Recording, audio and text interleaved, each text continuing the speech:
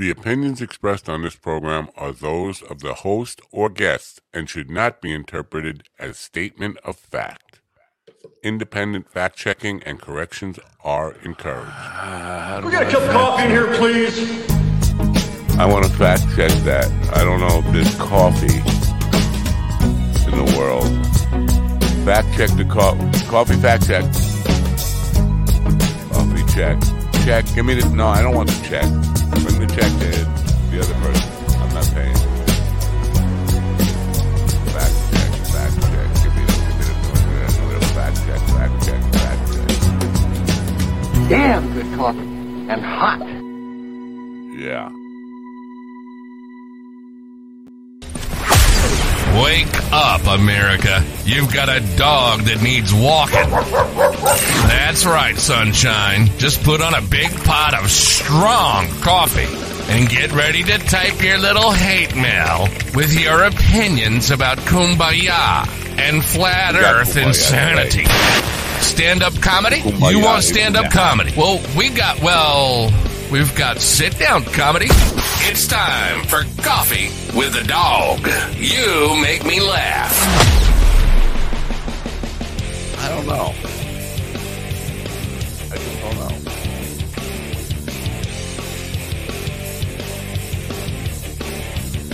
Oh, it's a big day today. Big day. Big day. Yesterday was a small day. Medium-sized day. Today's a big day. Big day. Not really. Same size day as yesterday. And the day before. And tomorrow, probably. If there is tomorrow. It might not be. Oh. Good morning. Good morning. Is anybody out there? Good morning. It is, what is it? Is Wednesday? It feels like a Wednesday. I feel like I'm getting humped, so it must be a hump day. Wednesday, October 18th, 2023. That's correct. Yes, that's correct. Beautiful day here. Carl Man has done a video for me. I've been trying to extract from a Twitter DM for about a half hour. Can't figure out a way to do it. I downloaded all sorts of extensions that were supposed to help me do it. Nothing works. It's only a 20-second video. It would have been worth a chuckle, but I can't get it for you. I'm sorry about that. But we do have Eddie Man on the show today. Eddie Man is literally bringing the kumbaya. Eddie Man is a musician from Philly, and nice music, very nice music, very happy music, and literally kumbaya. It's not, if that's your cup of tea, but we explicitly put in the intro about the hate mail and the kumbaya. We get enough hate mail daily. It's been a while since we've had the kumbaya, but today we're going to hear I'm going to shine about kumbaya, hallelujah, blah, blah, blah. Which, not to denigrate the guy. I like his music. Again, it's happy music. I don't know how you write happy music. I guess you have to be a happy person. You have to be, and I think to be a happy person, literally a kumbaya, this little light, I'm going to let it shine. You really, I don't know whether you got to be on some kind of medication, mushrooms. I don't know what it is. With everything that's going on in the world today, how you can walk around being kumbaya and hallelujah and happy and seems to be very much on the God side of things. And I don't know. I'm not saying there's no God. I'm not going to say that. I don't know. But if there is, whoever that is, I have to be like, just like a kid, like destroying stuff for pleasure. Because you look at what's going on in the world today, we are a clusterfuck of misery and just harsh inhumanity to man's inhumanity to mankind, and it's everywhere. So we'll find out about how you maintain this optimistic and kumbaya attitude in a world full of misery and pain and just man's inhumanity to man. That kind of stuff. Speaking of man, as I mentioned, Carl Mann has got this beard going on now. He goes away for a couple of days, and all of a sudden he's got this big ZZ Top beard going on. And I regret that I can't play you his video. He's talking about Islamic jihad in the video. And he's being a little silly, like Carl is, but makes some good points about it. Now, you never hear about a Hindu jihad. You just don't. Or Buddhist jihad. Although Vietnam was kind of a Buddhist jihad, believe it or not. But nobody ever mentions it in those terms. Anyway, yesterday I played a nursing home and incited a bit of a little brawl between two old men. If I say in their 90s, you know they're old men. They're in their 90s. Two men in their 90s, probably 92, 95, somewhere in that range, in wheelchairs, duking it out over the music I was playing. They were excited. Now, when you're in a wheelchair, you kind of dance like this. And they were doing that. And one guy hit another guy with his fist, and all of a sudden, fisticuffs ensued. Now, no serious injuries were incurred. And you can imagine, how hard can you hit when you're 92 years old or 95 years old and sitting? So there's that. I mean, but there were fisticuffs. And the poor nurses' aides had to get in the middle of it. I felt like this is a forecast of my future. I could see myself being in one of these facilities, and some dude like me comes in to play music and just starts rocking out a little too hard. And before you know it, one of the other residents doesn't like the way I'm getting into it, doing the deadhead boogie, and we're brawling. So that was an interesting thing yesterday. Today I have to go do an interview, and I'm not looking forward to it. Going to be interviewing about my congressional campaign. As you know, I am running for Congress in New York 3 in 2024. It's a long way away. We haven't even hit election day this year, so it's a year and 2 weeks away. I'm not really looking forward to answering questions about all the issues that people might be concerned. I definitely don't want to talk about what's going on in the Middle East, because I don't have any answers.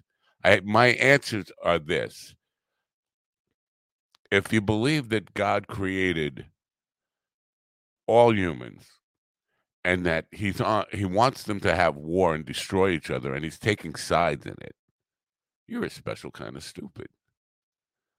I don't know. I'll come back to, I don't know anything about God. I don't know anything about creation. I don't know about anything about any of these things. But I do know any being that is capable of creating the universe would not be that kind of stupid to just create it and watch people destroy themselves for believing God is on our side. God's on our side. God's on everybody's side.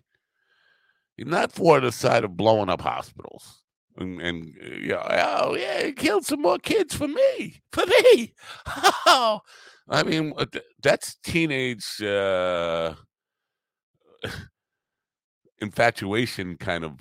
Oh, he did it for me. Yeah, he robbed a bank for me. He killed somebody for me. He blew up babies for me. It's ridiculous. One last thing I want to talk about before we go, bringing the boys in and getting the party started here on a Wednesday, on a hump day. Scientists have discovered a mysterious blinking light in space that has been blinking for 35 years, every 21 minutes. And it doesn't fit. There are blinking lights in the sky that they've identified, but it doesn't fit any of the patterns of the other blinking lights. It started 35 years ago. Here's where it gets really weird for me personally. 35 years ago, I was doing a radio show on NYG 1440 AM in Babylon, New York. Babylon, sitting tall and proud. I was my little Warren Green imitation. You wouldn't know.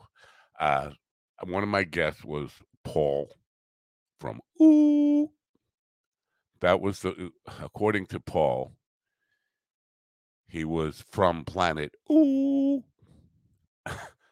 That was the name of his planet. It's not a actual name. It's just a sound. I hope I got that note right, or he's going to be very upset with me. Anyway, I was just being silly like I always do. And I asked Paul to show me some proof that planet Ooh even exists. Now, it's so weird, man, because this is the kind of stuff that would make you a believer if you weren't a believer, if you were willing and wanting, if you were like Mulder, I want to believe. He told me that his planet was 15,000 light years from Earth. And as the way he was going to prove to me that the planet was going to exist, he was going to send a signal to them to strobe periodically, send us a blinking light. This is 35 years ago. Send us a periodic blinking light to let us know they exist. Last year, let me get to the amount. Since 1988, which is when the show was, the object known as GPM J1839-10 has been blinking every 21 minutes. Scientists have no idea what the flashing light is in outer space, and it is not usual. Flashing lights are not usual, but this one doesn't fit any of the normal patterns. So it's been blinking every 21 minutes since Paul gave him the okay to send us a signal. I'm not saying that's what happened, but the timing lines up absolutely perfectly, and it's just baffling, and nobody knows what it is. The study was discovered. The object began in January 22 when it discovered, but the team found a long period magnetar that occurred. The skies for some time similar, stumbled across GPM J1839-10. It also produced long-lasting radio waves, 5 times longer than the original magnetar. What was even more shocking is that there were observations of the blinking that dated back 35 years. The discovery of the blinking light that is 15,000 light years from Earth has been flashing for 3.5 decades every 21 minutes. Assuming it's a magnetar, it shouldn't be possible for this object to produce radio waves, said Hurley Walker. We're seeing them. So, I don't know, make of that what you will. I expect a call from NASA today telling me that Men in Black are coming to visit me again. The boys are in the back. It looks like GD is burying somebody. What's that? What the hell's going on there? And it also looks like Willie is just waking up. He's not all pumped up like he usually is. Good morning, Willie. Good morning. And I've got an eye on you. Carl Man is there. Show him your beard, Mr. Man. Ooh, hello. It says Carl Man there. We'll have your pass, Mr. Napo. I know how you're listening. Yeah, no, Paul from O is doing. He's up to no good. Paul from Ooh. I feel like Dean is back on the show. Rest in peace, Dean. By the way. What did Paul look like? Short, dark skin, but not as dark as you. Somewhere between me and you. Okay. About 5 foot. Different alien then. No, he didn't look alien. He looked like a human. Right. It's a different alien than the one I met back on Oprah, like 30 years ago. I think you're on to something, man. I think we should try and legitimize. You would think I was on something. I might be on something, but I'm not on to something. I will say that I do think mushrooms help with the kumbaya for sure. Oh, absolutely. Yeah, we'll get to that because our first guest is in the green room right already. Have I rambled that long that it's 15 minutes in? I guess I have. GD, what the hell are you doing? Okay, two things. First of all, this is an obligation according to the contract. Good morning. I don't always drink coffee, but when I do, I get the shit. Mind Dog Coffee. What the fuck? All right. Okay, now. Okay, so that's that. I've been neglecting my chores around the house to be on your show, and my wife says, "So, have you been working in the garden?" I said, "Well, yes." And I had been, but intermittently. And then she said, "So when are you going to get the bulbs in the ground?" I said, "First thing in the morning." This is first thing in the morning. So I'm putting her. It's not. First thing in the morning was 3 hours. Shut up. Shut up. Yeah, what do you know? Yeah. You don't know when my morning I've been starts. up a couple of hours already. Yeah. You don't know. You do not know when my morning starts. I woke up at 8:30 because I didn't get to bed till 4. Oh, what are you doing up at 4 o'clock in the morning? Well, 4 o'clock would have been first thing in the morning. I'm a professional comedian, okay? I was doing what professional comedians do. I was recuperating. You were doing comedy for a couple of very pretty white girls last night. Okay. I'm going to call bullshit because pretty is subjective. Okay. No. Listen. White is subjective. No. Okay. Listen, if you were doing what comedians really do, you would go out, do all your shit, your partying and stuff from the nights, from the shows, whatever, and then do your morning obligations that you have, and then go to sleep and wake up at 3 in the afternoon like a regular comic. Point the car headlines. I didn't say I was a good professional comedian. I do it the old man way, okay? I don't do it the way you young people do it. Yeah. All right.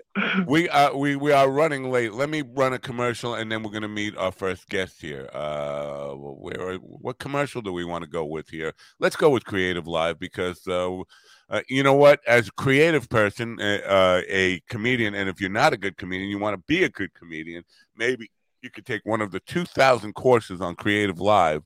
I'm sure one of them has to be about how to get home from a gig and plant your bulbs. Anyway, there's a 70% discount for our listeners, exclusive discount for our listeners, Coffee with the Dog listeners, and the voiceover will make you, will stir your loins.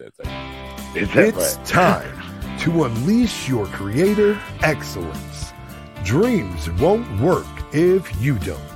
They never happen overnight, and they rarely follow a straight line. Excellence is a result of the hustle, consistently pushing to do better. And success looks different for everyone. CreativeLive.com charts paths and tailors content for students, but they also encourage independent thinking and exploration. Go outside of your comfort zone. Who knows? You might actually like it. Right now, you can get up to 70% off through this exclusive offer for Coffee with the Dog. CreativeLive.com has site-wide sale for Coffee with the Dog listeners. Save up to 70% off. Go to minddogtv.com and click on the link on the homepage now. Homepage now. We were at dark way too long with that clip. It's got to fade back in a little quicker than that. Maybe we can get the video editor to work on that, tighten it up just a little bit. Anyway, or you can run the commercial at 3x speed. That way, that little black strip will be 1/3 the length. And then they'll sound like a chipmunk. I'm not quick enough. Yeah. Anyway, I'm not quick enough to come up with a response for that. I need more Mind Dog coffee in me to do that. Carl Mann just left us. We have another man here, though. We have lots of man. Why did Carl leave? Man. Who knows? Carl's acting a little mannish. He had to feed his beard. Yeah, so it's something to do with his beard. You know what? Right, from one man to another. Right. He's hung up on this Islamic Jihad idea, and he I don't know if it's a bit or what, but he's got some things to say about Islamic Jihad. I can't I can't show you the clip he sent me because it's unextractable from my DM. Anyway, let's move on to our first guest. Eddie Man. Eddie Man is a smile for the soul, except my soul, but everybody else's soul. My soul is incapable of smiling. Anyway, he's a combination of cultural and spiritual traditions, living in an ever-evolving neighborhood. He's ever comfortable in his hometown Philly roots that speak of peace and brotherly love. Is this resonating with you, Willie? This whole idea of peace and brotherly love. And Philly is one of the more dangerous cities in the United States. No, that's yeah. We'll get to that with him in just a minute. An award-winning and prolific singer-songwriter. Love his music, by the way. It's just a little happy for me, for a curmudgeon like me. He's moved gracefully through the catalog of 20 diverse albums. I would classify him as I think it sounds like Christian happy music, but we'll ask him what he thinks. Welcome him in. Eddie Man, what the hell is going on with these? Eddie Man, welcome. Hey guys, nice to hang out with you for a little bit this morning. It's a pleasure to have you here. Where'd he go? Inspiration was, I was listening to your music. You got a lot of different inspirations in there, but I would say all of it comes back to very happy sounding music. How do you maintain that in a world full of what I see as just misery and curmudgeonly man's inhumanity to man? Yeah, well, I think on man. Looking back, it's like every third or fourth album tends to come back to faith, and in between there was an album out last year. I had a song called "It's a Cold, Cold World," and it sounds like it would fit better on your playlist than some of the real happy stuff. It was a kind of a realistic look at the world through someone's eyes who you can't change things in this world until you sit back and look at it and know exactly. To be able to sit back and look and see what's going on. You can't hide from the ugliness that's in the world. It's a dark, dark place, regardless of what kind of faith you have. It's a dark world, and for me, I kind of exist in this faith area because that's what. That's not mine, is it? Is that someone? That's Willie's dog. Okay. From the faith thing is what has gotten me through most of the darkness in my life. And, faith in what? In God? Faith in a God that has strength and has vision and has an ability to get me through the day, because I'm not going to pretend like I know what's going on and I know why it's going on, and that I have enough strength to get through the day. I've been married for 30 years. I've got two kids that have grown. I've seen some darkness, so I've had to have something in my life to go to for strength. A long time ago, I gave up alcohol and I gave up drugs and I gave up the things that I used to go to, I used to turn to, like any professional musician. It's there every night, and you have to find a way to either deal with that or let it gnaw away at you. And fortunately for me, I was able to move on from that kind of a crutch in my late 20s. I don't think the rest of us have. I certainly don't. I'm not the kind of person that has a Bible in my hand and I'm shaking it and threatening people that they're going to hell. That's not who I am, and that's not how I came to an understanding of my faith. What's the point of having a Bible if you're not going to shake it and threaten people with it? I mean, that's the whole. That's why it's balanced the way it is. I mean, it's perfectly balanced to shake and yell. It's like, you're going to hell, boy. You'd be surprised how many different ways you can use the Bible. Oh no, yeah, I would be. Yeah. I would be, because I thought there was only like two ways: level a table and threaten people. Well, right now it's holding my laptop up at the perfect angle. So another way. It is a good elevator. It is a good. It's good for elevating things. Well, this conversation is built. It's being held up and supported by the Bible. What can I tell you? Oh wow! Musically, I want to talk about the production, and you can go to eddiemann.com. All one word there. The production value, the song. What is the song that was? Every Little Thing. Yeah. Jazz, Steely Dan, Yacht Rock, Kenny Loggins. That's what I'm hearing. Musical influences in that, and production wise. Am I on the right track as far as what your own impressions of your production? I think that's perfect for that particular song. I think my catalog as a whole is really diverse. I was brought up listening to all different types of music, and was given the opportunity to write early on. And in the beginning, I kind of fought it a little bit. Anybody that's creative, I know you guys, it sounds like we have some comedians in the room. We tend to force Willie, yeah. Thank you. They're also musicians, by the way, but awesome. like GD talked about his comedy. I didn't say good musicians. Well, he did say it was subjective, and I think that guy sent us music too. Yeah. But I think the tendency sometimes as a creative is to force things into the vision you have, as opposed to allowing the inspiration to take it where it needs to go, and we kind of guide it. You know, we're along for the ride if it's any good. I try to leave the things the songs that are totally mine, I tend to leave them at home because they're usually not very good. I need some outside inspiration. I need something that's driving it. And as long as I don't get in the way, they tend to do fairly well. They're engaging to people. And I mean, that's all any of us want creatively. We want to get some kind of emotional response from somebody. Right. And in a world that, you know, kind of numbs us after a while, people need that, whether it's whatever the vehicle is, whatever the media is that we use.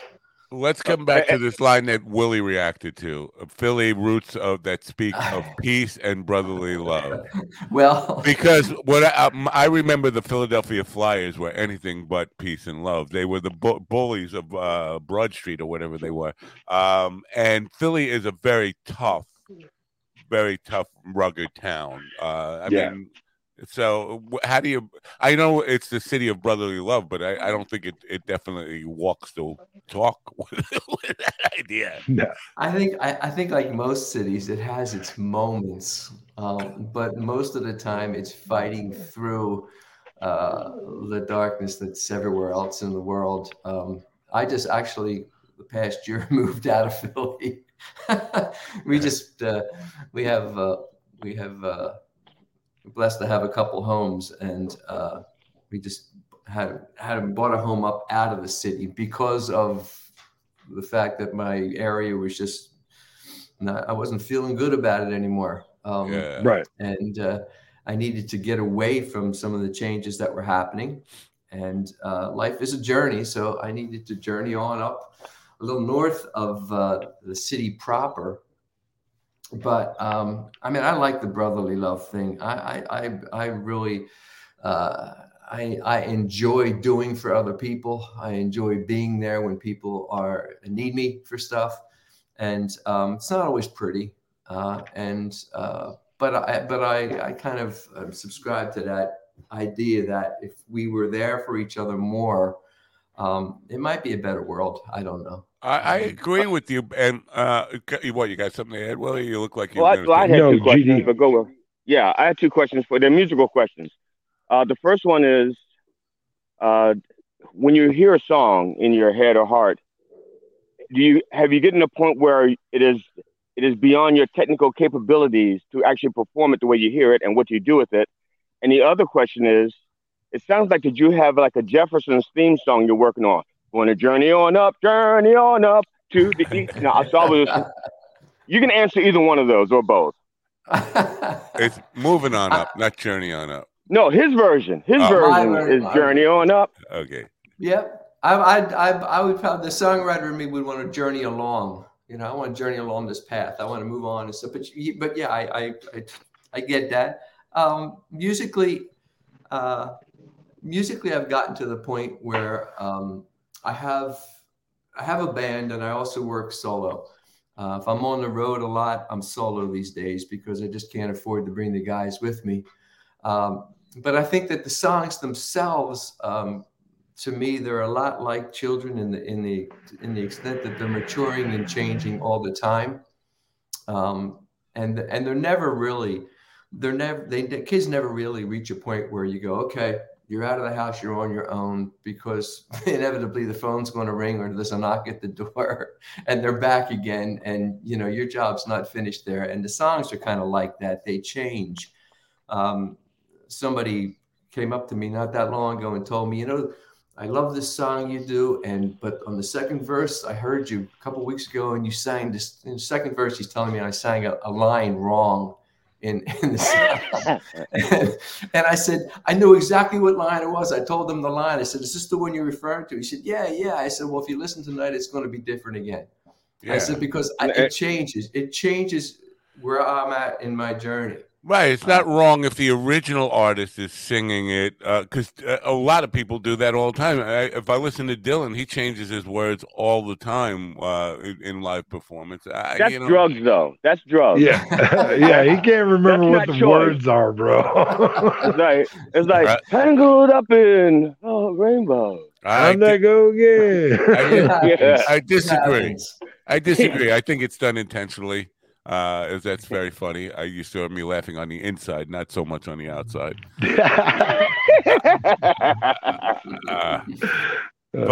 So are you an optimist? Because earlier I think you said you change people's behavior or something like that. It's words to those effects. Are you an optimist that we can facilitate positive change in humanity through music? Because I used to be, when I was in my teens and early 20s, I was of that self-delusion that positive music could change the world. I was a John Lennon guy, me too. Imagine.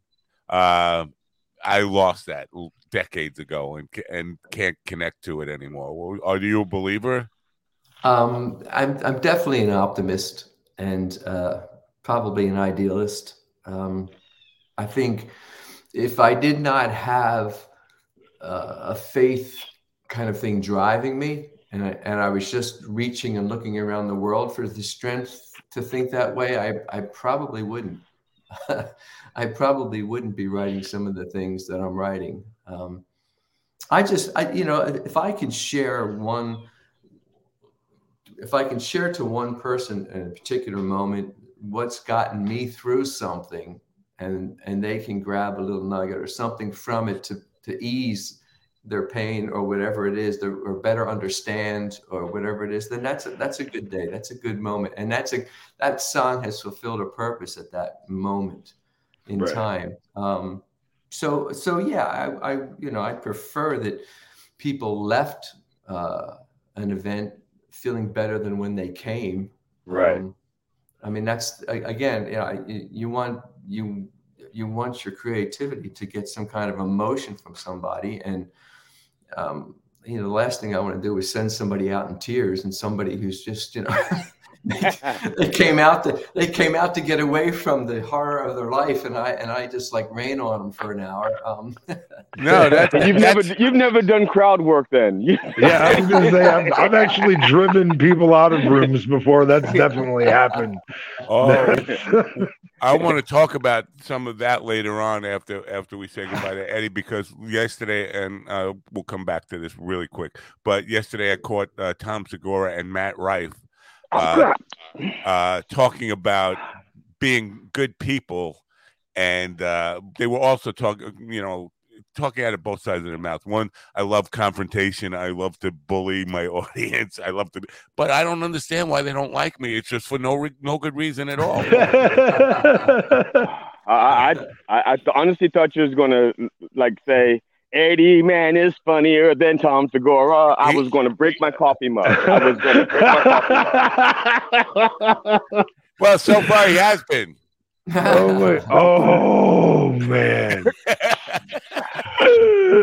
Anyway, yeah, I understand that that wanting people to kind of leave feeling happy and with a positive experience. I mean, that's kind of been the theme of this week, because I went to a show last Saturday night that I walked away feeling very disenchanted with the experience that I was presented at an entertainment. So you want people to walk away from that, but how do you make sense?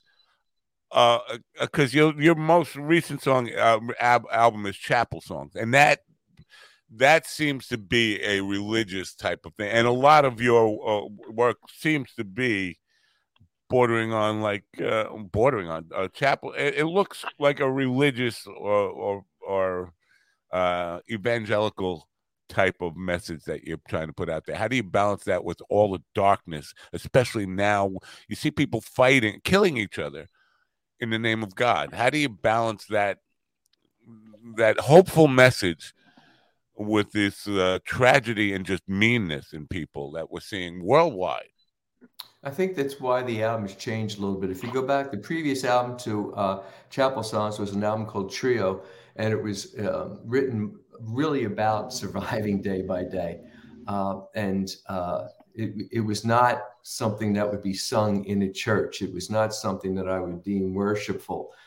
The ideology behind it was scriptural, because that's who I am. I would be lying if I wrote about something else that wouldn't be truthful.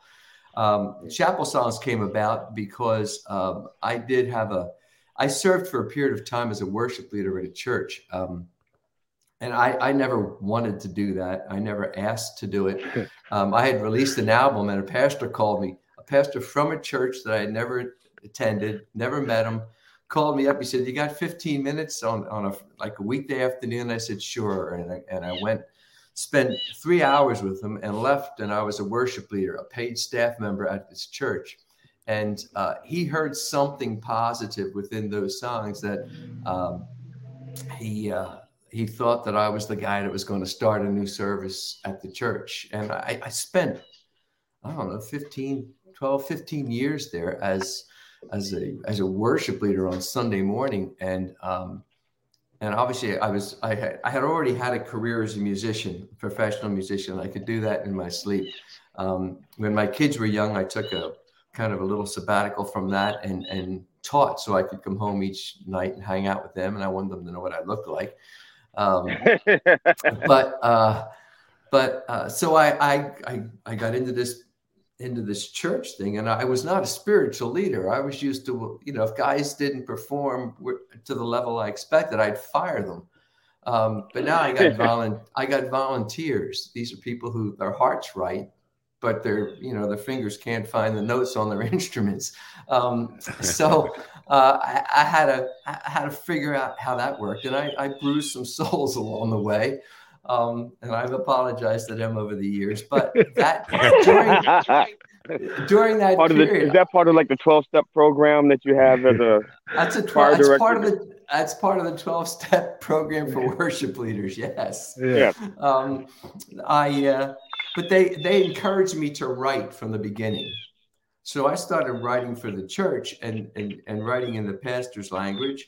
And I had a great old hippie pastor from New York that had filtered down into this church, and we got on like really well. And I've got songs that churches are singing across the world on Sunday morning, and that's a unique situation, one that I never expected, one that has changed our whole life. My wife and my lifestyle has changed from it. But I just think that each song has a different purpose. Each album has a different purpose for me. As I said, Trio was very focused on people that were coming out of the COVID situation, coming out of that season, and there's songs in there that deal directly with that. And I think that's the album that starts out with this, it's a cold, cold world. It's just a hard look at how dark the world is. You can't change it if you don't see it. But But chapel songs to me was kind of a return. I find my own life settling back down again. And I found myself sitting back and looking at my life, the blessings that I call what I have, where I live, 2 homes. I got a home in Melbourne Beach, Florida, on a barrier island. It's a beautiful environment. I have this brand new home up in suburbs of up in Pennsylvania, and I don't know that I deserve it much more than other people. Things have fallen the right way. Opportunities have presented themselves, and I've jumped at them. I've always jumped at any opportunity and had a belief that, I was going to be able to handle it. So I just got to a point. It was, like time once again to write something for the church, and I wanted to write it in a way where it was really simple.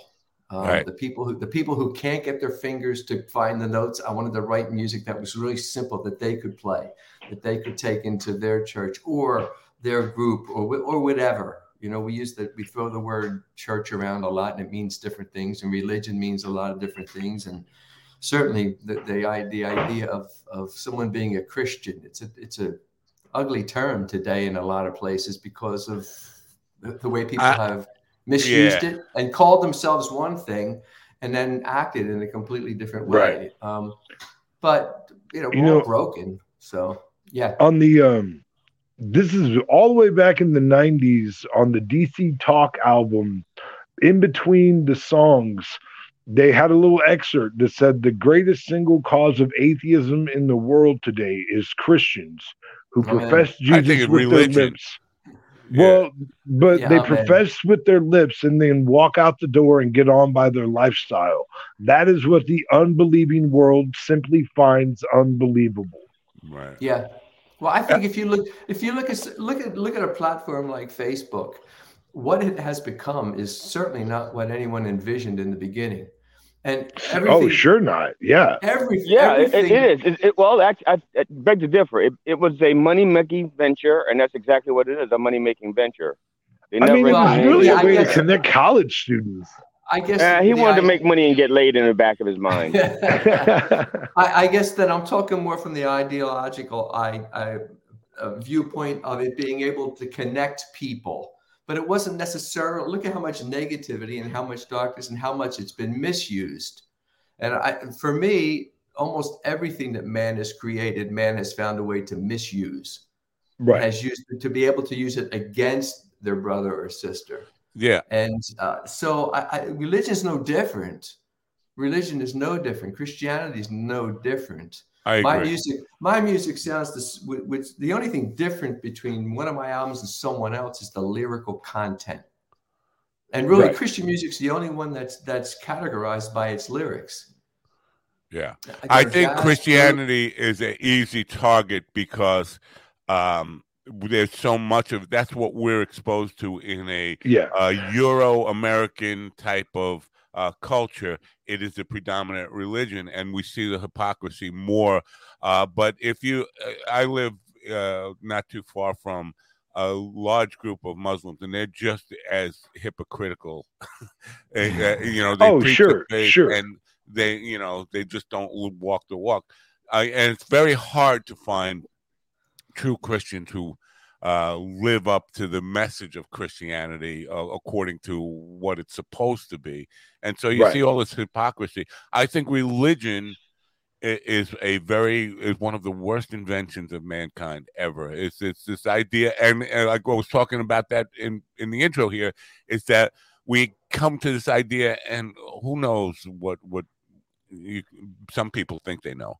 I don't know what the truth about creation and all that is, but the idea that God is on our side, God likes our religion, but it's like, whose side was God? By the way, you a sports fan, because whose side was God on with the Philly and Jets game? Because apparently he was on the Jets side. He likes New York better than Philly. So what do you think about that?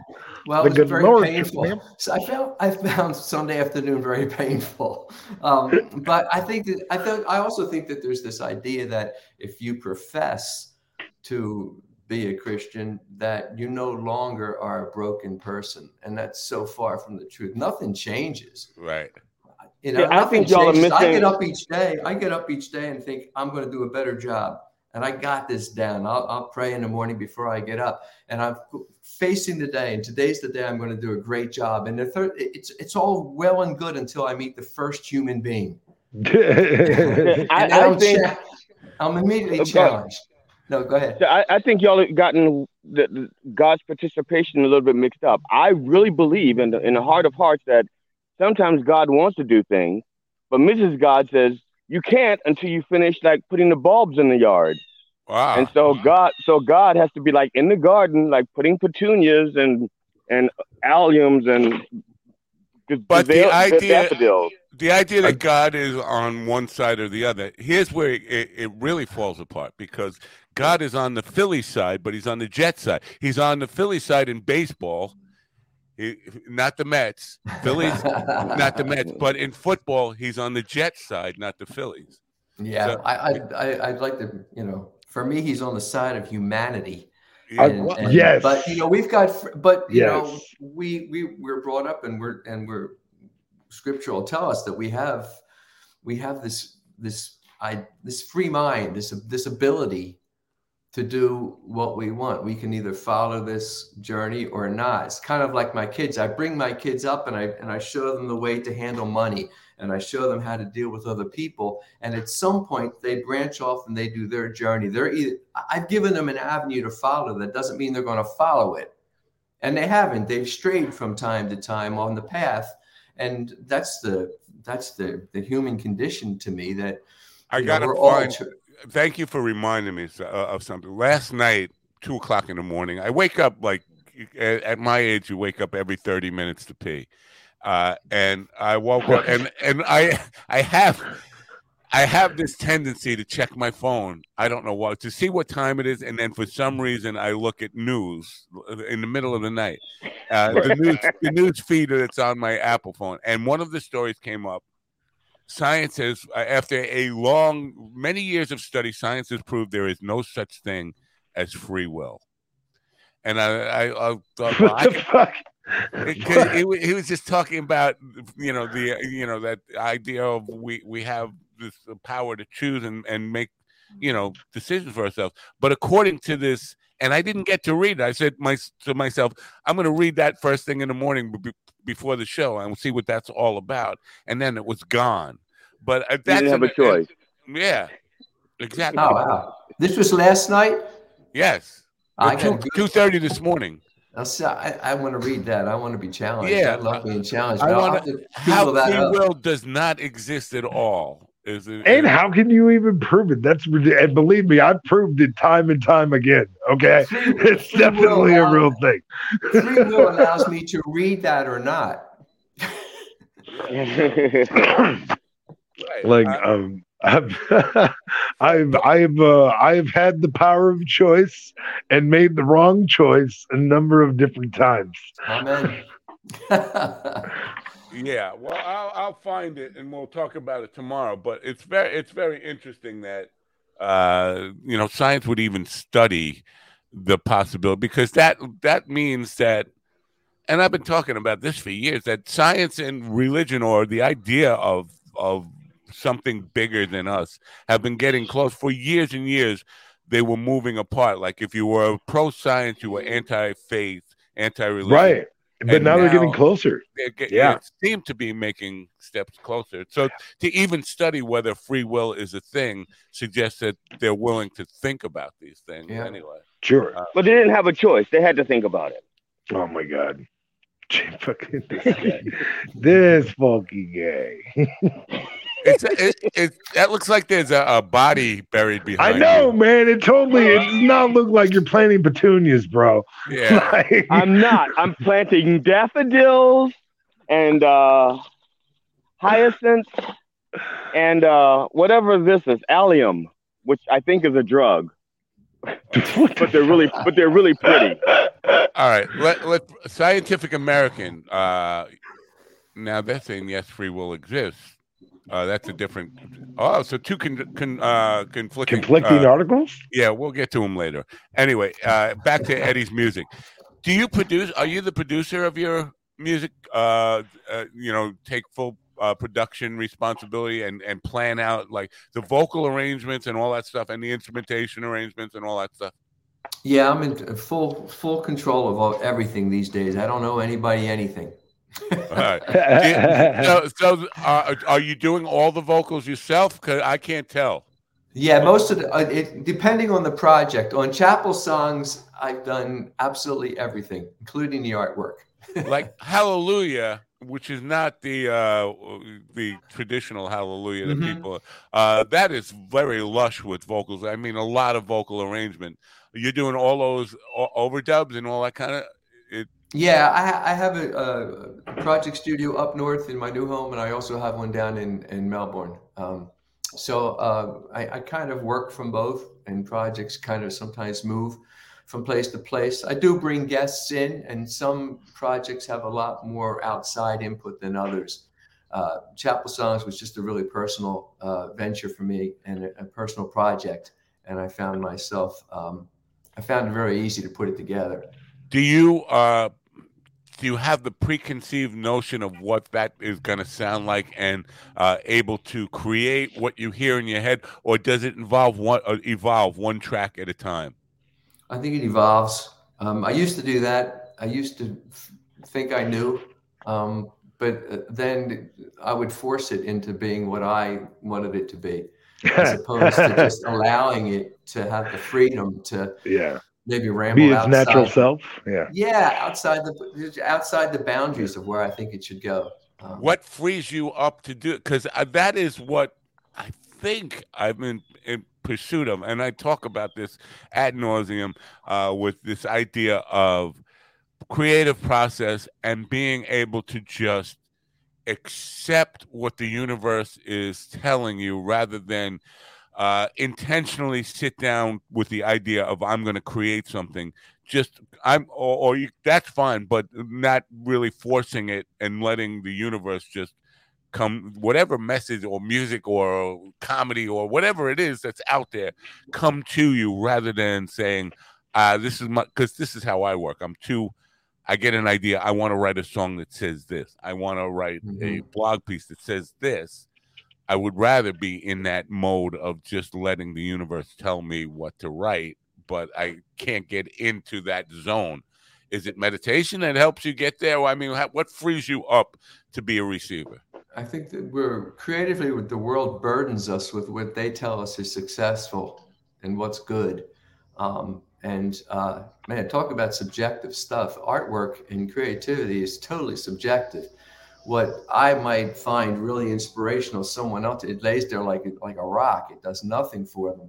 So I've come to a place where I want to get it right. I want to get it right through my spirit. I want the message to be right. I want the lyric message to be right. And musically, I want to be able to set the table to support that idea. But it sounds so cliche, but I get it. In essence, it's the truth. I really have an audience of one. I want to please my maker. I want to please the God that I believe in. Wow. And I want to get that message right. And if the people don't like it, that's fine. It's okay. In fact, I encourage people if they hear something of mine and it just it freaks them out and they're so call me up, send me a message to I want to talk about it. I want to figure out what nerve I touched and why did I touch that nerve. I got to the point on Sunday morning at this church that at least once a month I would find a time somewhere in that service to tell people, look, I prayed on this all week. I prayed, God, give me the songs you want your people to sing back to you on Sunday morning. And if you don't like it, you complain to him, not me. Right. See, who was that? The devil just drove past your house and gave you the finger. That was Eddie. Yeah, that was that, Eddie. huh? Yeah. You heard that? That was Satan going. Are you brave enough to define God? It's not a question of bravery. I think it is. I have no problems professing my faith, but there's areas of my faith that I don't understand. There's things in the Bible. I read them and I go, he did what? Yeah. He did what? Right. And I can't embrace that. I can't, But I got to believe that I'm just not smart enough. Although I don't want my kids hear that too. But I accept the idea that there's so many things beyond my comprehension that just my lifestyle, just the way I live and the things that have fallen my way don't make any sense. Right. I got friends that aren't alive anymore who did the same things I did as when we were younger. I couldn't agree more. I agree totally. And this is my conversation with atheists often, because I don't have strong faith in anything. But when atheists have really strong faith in the fact of the negative, that there is no such thing. And how can we ever know that for a fact? How could you be so sure of that? I mean, it's a tough thing. But if I come back to Carl Sagan, who asked about this question about God, and we're talking about science and religion and faith and all this stuff, and Carl Sagan said we can't have that discussion because we can't define God. We aren't brave enough to come up with one universally accepted definition of what God is, and until we can do that, we can't have a conversation about that. Which I took a lot from that, because I agree with that it does take some bravery to say there's an invisible man in the sky who created all of us, and he loves me. He hates my enemies, but he created my enemies so that he could hate them while loving me. It's just none of that. I think you have to be pretty brave to come out and say that, because you sound cuckoo. Well, there's no look. We come into this world, and if we don't get our way as a little breathing little baby, the first thing we do is cry and complain, and then we take hissy fits, and then we throw things, and we do that. Some people just never grow out of that. And then we get smacked in the mouth by a black mother who says, "I ain't putting up with that shit." Well, see, no black mother ever smacked me in the mouth. I want to just say that. What? I've never been smacked in the mouth by a black mother ever, not once. You don't have, unless you say mother, M-U-T-H-A. Yes, then I have. I've been punched in the mouth. Well, that works too. How we figure out what we don't, when we don't get our way, how we deal with it kind of paints a real vivid picture of what our life is like. If you're one of these guys, if you always have to get your way, then you're going to be an angry salt in this world, because it just doesn't always work that way. I agree. And every time, as curmudgeonly as I am, and as weak of faith as I am, when anything good happens to me, I say, "Yes, God loves me." You know, that's an interesting thing in and of itself, because one of the more interesting arguments for Christianity that I have a hard time combating is that it's one of the only, you know, things like faces of God or names of God that's profaned. You know what I mean? And so like that always raises some questions to me, you know, like nobody's running around saying Buddha damn it or Allah damn it. It's always God, you know. So like, why is it that's the name that people profane? You know what I mean? Technically, hold on. Go ahead. Do you know that to be true? Because I don't speak Arab, and sure. I'm not much of a world traveler. Maybe it is being said out there, and I just don't know it. That's true. What I mean. Okay, go ahead, GD. I'm sorry. Now, technically, when they say nobody knows God's name. So if nobody knows it, you can't take it in vain. Okay, that's the first thing. So if his name is unknowable, which he says it is, he says, Moses goes, "What's your name?" He goes, "Well, just tell them that I am sent you. That's not my name. Just tell them that." You know, and so nobody knows it. And so that whole thing that we're being blasphemous and taking his name in vain, even if it is a commandment, is bullshit, because he doesn't tell us his name. You know, so that's like, yeah. So that's the first thing. That's the first thing we'll discuss with God. GD, he just put an O in the middle. What if God is Voldemort? That could be. Right. And right now, my God is in the house right now, waiting for me to finish these balls. Oh, I know that already. You indicated that about 20 minutes ago, bro. My question was, I'm glad you cleared that up, because I was thinking she was at work, and I was like, why can't you just tell her you did it in the morning? She is at work. She's working at home today. That not to mention she probably watching security cameras and shit. Let's kind of get back to Eddie for 1 second before we. Sorry, Eddie. Have to let him go. On your website, eddyman.com. Oh, I heard Jordan Peterson. Did you hear Jordan come through? It's very nice. Yeah. On eddyman.com. I'm not seeing any tour dates. Are you not performing currently? I have I'm finishing up. I have this Saturday night, I'm in Doylestown, Pennsylvania. There's a venue there called Karen's Place that's celebrating their 25th anniversary. And they've asked myself and my band to kind of be the house band for it. So nice. I am taking a break after that. I'm headed south Sunday. I'll be loaded. The car will be loaded, and we'll be heading south down to our humble abodes in Florida. And I won't be doing it. I don't have any dates again until I think maybe in the new year. I'm taking some time. Okay, if you have more than one humble abode, they're not humble abodes. So stop. Because those of us who just have one abode, they lose their humility when they start growing in numbers. Right. And those of us who have one abode can't have a humble one. It's just abode. This again leads me to that place of there's got to be a reason that I have these places, because I don't feel like the only thing I've done different than most people that I know is that I do not carry debt. I don't owe money, and for all of my life I never did. I always waited till I could afford to get things. There's a lot to be said for that. That is really unique in the world. That's just the way I was brought up.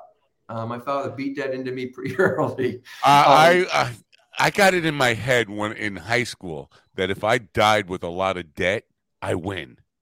That's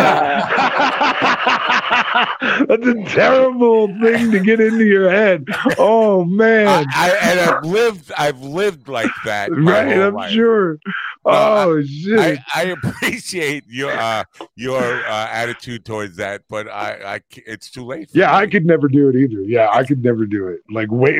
You mean not get this on credit? Actually, just build up money and wait to get this thing that I really want? No way! I'm not doing that. That's crazy. Yeah.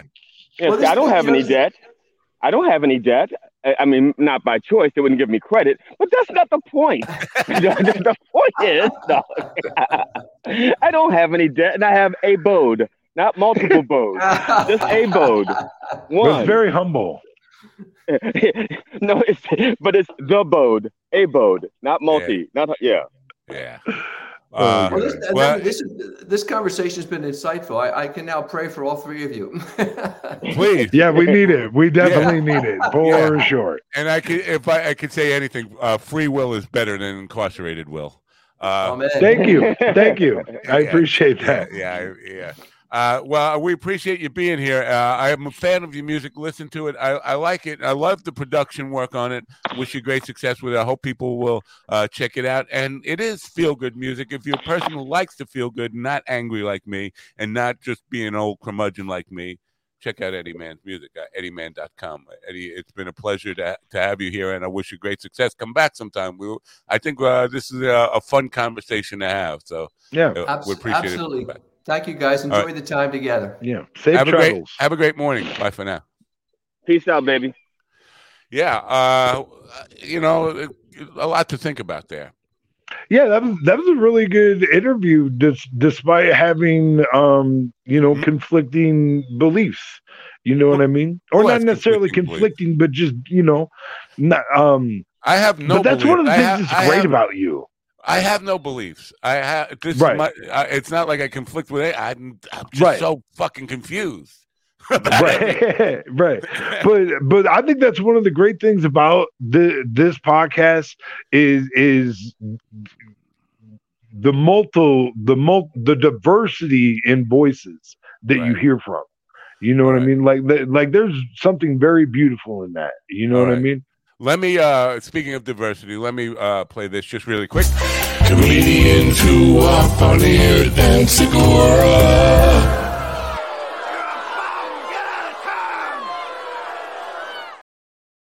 You're a bum, get out of town. You're a bum, get out of town.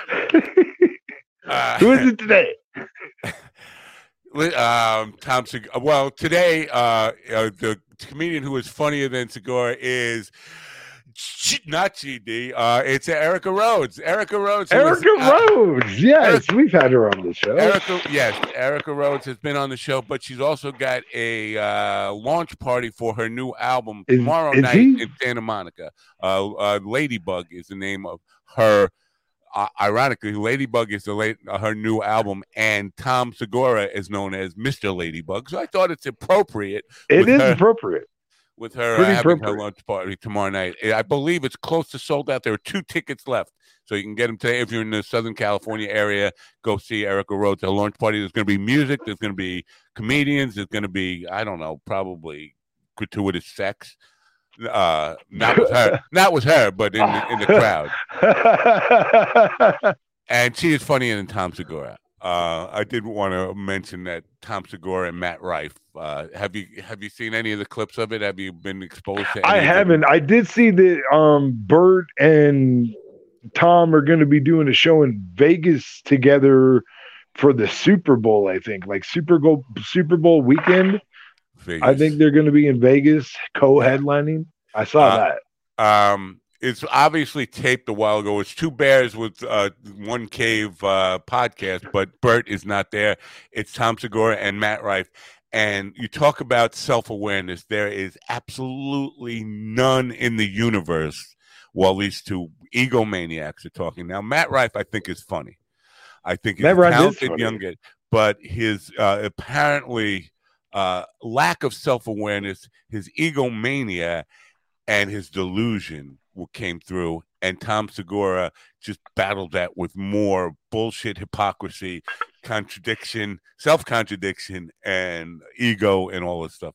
I'm gonna go. You're gonna make me listen to it. I'm gonna have to. Oh no, you have to listen to it and listen to it for the contradictions. Tom Segura is talking about how you have to ignore people. Don't ever punch down on people. Just be a good person. Just live your life. Know that you're a good person and don't worry about what people think about you. And then you see his stuff on where he's punching down on people and insulting people and caring about what people think about him all the time and concentrating on that. That's his message. Matt Rife and he's talking about how he used to be fat and people just his audience changed when he got skinny, when he lost weight. Okay, he didn't get skinny. He lost all that weight. He said his audience changed. And that's so... the audience didn't change. The audience is the same. You changed. You became an egomaniac. You became a punching down bully, and the audience is reacting to that. Matt Rife is saying, oh, they were judging you on your appearance? That just doesn't make any sense at all. Why would people judge you on your appearance? And then he's there in all these pictures, like in his model boy stuff, talking about how wrong it is for people to judge you by your appearance, and it doesn't make any sense that people would. It's just full of all sorts of contradictions and ridiculous stuff and bad advice from people who don't live their own advice. It is the essence of Seguraism. Willie's popping out and popping back in. Anyway, so that's my take on the Tom Segura thing for today. And apparently I'm not the only one who has been noticing the change in Tom Segura. There's lots of videos out there about it. I'm going to see Matt Rife in February. Yeah.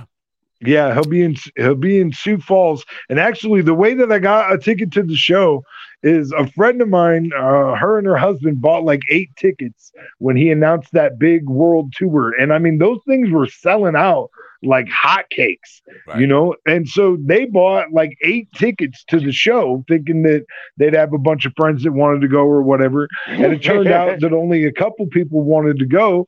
So they had like 4 extra tickets or whatever. And she put this thing on Facebook saying that they had some extra tickets that they were thinking about either giving away or selling. And then if anybody wanted one, that they should write an essay about why they deserve to go to a Matt Rife show. And I don't know if you know this, but while I was in prison, I used to teach how to write essays for the GED test. I was a GED tutor, and I literally taught like I don't even know how many students how to write essays. So I wrote an A+ fucking essay and sent it to my friend, and she's like, "Yeah, you're totally coming. Like, there's no way I'm not taking you." Like, okay. Ian wants to know why the suit keep falling, and I'm with him on this. I don't understand why suit keeps falling. But actually, Sioux Falls, when translated, is Sioux Falls is laughing water. Actually, laughing water is what that's supposed to mean. That makes or no, mini haha is laughing water, which is like because like the bubbling brook of the river, the bubbling brookness of the river. Listen, in that area. Get your story straight, or we're gonna mini haha. I'm sorry, the word mini haha, which is the county that Sioux Falls is in, is laughing water. Okay, well, you can Google that. I swear to God, that's true. Well, don't swear to God. Okay, I swear to Allah. I swear to the Hindu. Yeah. Oh my God. I swear to GD's wife. This is true. What is that stump you're leaning on there, GD? What is this, that? This is the top of my well for well water. Oh my God. And the not well water is over there. We don't drink from the unwell water, just the well water. That's so archaic, man. And that rock is on top to keep the rainwater out, or what the hell is? Oh no, that's a lid. That's actually a lid. That's a real lid. It's it just looks like a rock. Yeah. Where's your outhouse? Where do you go to cap a lid? Yeah. Man? Where's your outhouse? That's what I want to know. Show me the door with the moon on it. back in, I was doing my little Tommy Chong man thing there. Back in the day, in the 60s, man, a lid was like a half ounce, man. Man. Yeah. Oh my God, my wife reminded me of this. I totally forgot that my wife and I did it, like one of our first TikToks ever was her and I doing the Cheech and Chong Up in Smoke. Like I think we're getting pulled over. Like I think we're parked, man. Like that was our first TikTok that we did together, was a Cheech and Chong thing. Wow. Like she reminded me of that yesterday. Yeah. Where did I want to go here? Oh, well, Corey Rosen is our next scheduled guest. He's not here yet. I hope he remembers. It seems like he might not remember. Technically, he's got a couple minutes though. Right, he does have a couple minutes. Absolutely. I do have some on this day stuff or today in history. Oh, you want to do that? Yeah, we can do that. All right, but I got to play the intro for it. All right, here we go. Today in history. Sounds like the guy who's saying today in history needs to really concentrate. Right, and I don't know why, but it keeps playing in my ears, and it says that you guys say it doesn't do that. Like you're in. That's so weird. Well, I wanted to talk to you before we know we already played the intro, but there's a city in Kansas that is paying people $30,000 to move there. You should move there. Anyway, we'll talk Kansas? About that later. Yeah, do that today in history, and we'll talk about that. I smoke way too much weed to be living in Kansas. I know. Well, they are not weed friendly there. Go ahead, do the today in history. What happened today in history? On this day in 1926, Chuck Berry was born. 1926, you say? Yeah, 1926 he was born. And I found out while I was in prison that not all of his songs are prison friendly. That's true. My ding-a-ling. Yeah, don't sing My Ding-a-ling in prison. That's a bad choice. All right. On this day, give me a line. Wait, before you go on to give me a line from My Ding-a-ling. Give me one line from once I was swimming across Turtle Creek. I knew that's where you were going. Man, them snappers was at my feet. Sure was hard to swim across that thing with both hands holding my ding-a-ling-a-ling. My ding-a-ling. All right, it's Yeah. one line. All right, Holy sorry. shit, not the whole song. Okay, I love next. this song. It's a great song. It's a fun song to sing. Not in prison, though. It's bad image. Bad image. All right. On this day in 1851, Moby Dick was published for the first time. That's right. Wow, That's not right. bad. I added that one because I wanted to say Dick. All right. Oh, on this you needed day an in excuse to say Dick. yeah, hey, Dick coming out of my mouth. That's all. That's what I want all the time. All right. On this day in 1867, the U.S. takes possession of Alaska, paying $7.2 million, but that was less than 2 cents an acre. What year was that? That was 1867. 2 cents an acre. Wow, of seven. Yeah, it was over 500 some thousand fucking square How miles. much of it is really land and how much is ice, though? That's a good question. I'm sure tundra is definitely part of that. Yeah, for sure. Did the livestock come with it? Like, that's a lot to pay for ice, though, because it prorated. Right, there was a lot uninhabitable, especially at that time. Yeah. Yeah. All right, continue. It is also Chuck Lorre's birthday, by the way. I don't know if you know that. Also in border news, on this day in 1767, the Mason-Dixon line was drawn. Oh, and GD is pretty close there. You could throw a rock at it. Right? Oh, yes, I can. If I leave my neighborhood and turn right, I run into Confederate flags and Trump banners. I'm so sorry. Same thing. This is a safe space. Right. We live Right. in a safe space here. You're on the north side of the line. All right, gotcha. All right. On this day in 1867, the rules for American football were formulated by delegates from Columbia, Rutgers, Princeton, and Yale in New York City. Wow. And on this day in 1813, Napoleon Bonaparte was defeated at the Battle of Leipzig or whatever. Did I say that right? I don't know how to say that town. Leipzig? I don't know. What's the battle he lost? I don't know. Napoleon got beat. Yeah. The little guy went down. I thought Waterloo. Down goes Napoleon. Down goes Napoleon. Yeah, I don't know. It said Leipzig. Lepew. There's a fucking Z and a G in here. Pepe Le Pew. Like you pronounce every letter. You don't have any black friends. You don't pronounce all the consonants in a name. Right. I mean, we have silent letters. We should have silent numbers. Like, if I owe you $75, the 7 is silent. I owe you $5. Right? The 7 is silent.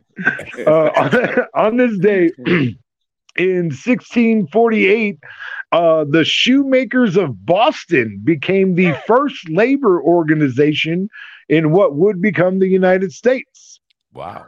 And on this day, you're going to like this one a lot, I think. On this day in 1954, Texas Instruments unveiled the Regency TR-1, the first commercially produced transistor radio. Wow. And also, finally, on this day in 1962, James D. Watson, Francis Crick, and Maurice Wilkins won the Nobel Prize for Medicine and Physiology for determining the double helix of DNA. Wow. Now, today in history. And that is today in history. What? I feel like that was a good one. Yeah, it was a good one. Corey Rosen is officially late now, which is a shame. Corey Rosen is the founder and station manager at PBMTV. I kind of thought he might flake out. If you see his picture, it's on the promo for this show, and he looks like a kind of guy who might forget. He looks flaky? He looks a little flaky. He looks like a hippie.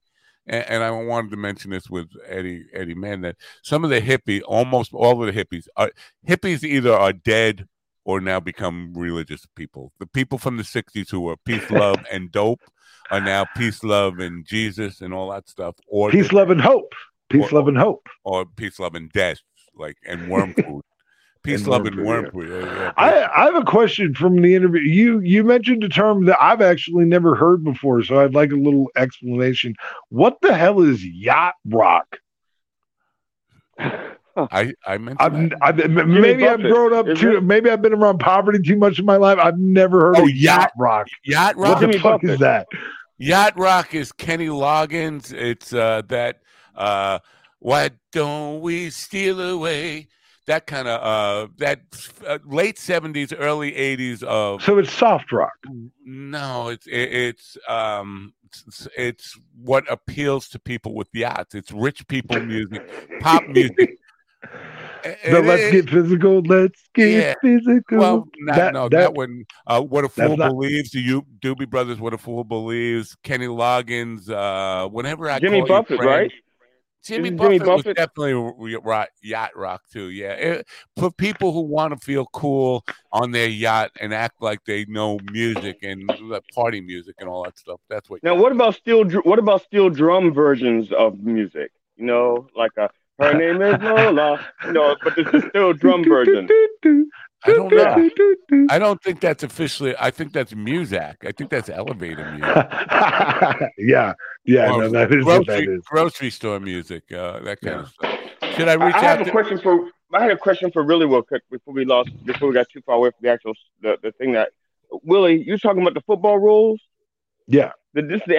How many rules did they have when they first started? I just want to know. That's a great question. I should. I know. That's why I was trying to get it in. I know it's a great question. One rule. Don't bite the nuts. No biting. Yeah.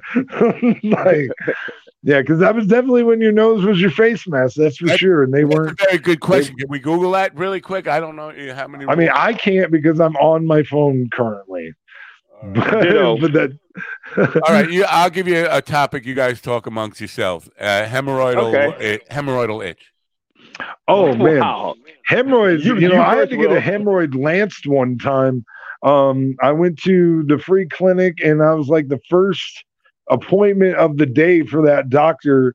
And he's checking my hemorrhoid out, and I'd already done like suppositories, and I'd already done like cream and stuff. And the doctor kind of shakes his head and goes, "Well, I think we're gonna have to lance it." And I go, Lance man. Comes in and yeah, right. Some guy named Lance comes in, drops his pants. Right. Well, I say to the doctor, I'm like, man, that is not how I wanted to start my day. Now, keep in mind, I'm already bent over this table while he's on his stool behind me examining things. When he says, I think we're going to have to lance it. And I'm bent over on this table going, that's not how I wanted to start my day. And the doctor just leans out from behind me and goes, yeah, me neither. And I was just like, that's totally fair, doc. You know what I mean? Like I'm sure that is not how you wanted to start your fucking Tuesday. You know, like they don't have a list of the actual first rules. They say I'm seeing some forward pass was illegal. Yeah, it wasn't legal then. Yeah, that's right. That was not a legal thing back then. It could only be lateral. Lateral, yeah. Original rules of football and all. There's so many articles, but none of them are giving you the actual first rule book. However, I guess if you were better at Google than I am. Here's a laundry list of odd rules regarding where the beginning of the player tossing the ball had to throw within 5 yards of the line of scrimmage. A limit of 20 yards was placed on how far a pass could be thrown. Any incomplete pass netted a 15-yard penalty plus loss of down. Wow. Oh my God. When passing first came out, so you wouldn't want to pass at all. No kidding. Yeah. A penalty was assessed by more than one incomplete pass in a series of downs. So if you had two, you'd get an extra penalty. It was perfectly legal to tackle a receiver as the ball was in the air. Nice. So, yeah. Like, you think you're going to catch that? I don't think so. Pass interference was allowed. Possession Yeah. transferred to the opposing club if a pass failed to touch a player from either team. So if your guy didn't hit it or nobody hit the ball, the other team gets the ball. It almost sounds like electric football rules. It almost sounds like electric. You sure you're not looking at electric football rules? No, yeah. Either team could recover a pass touched by an opponent.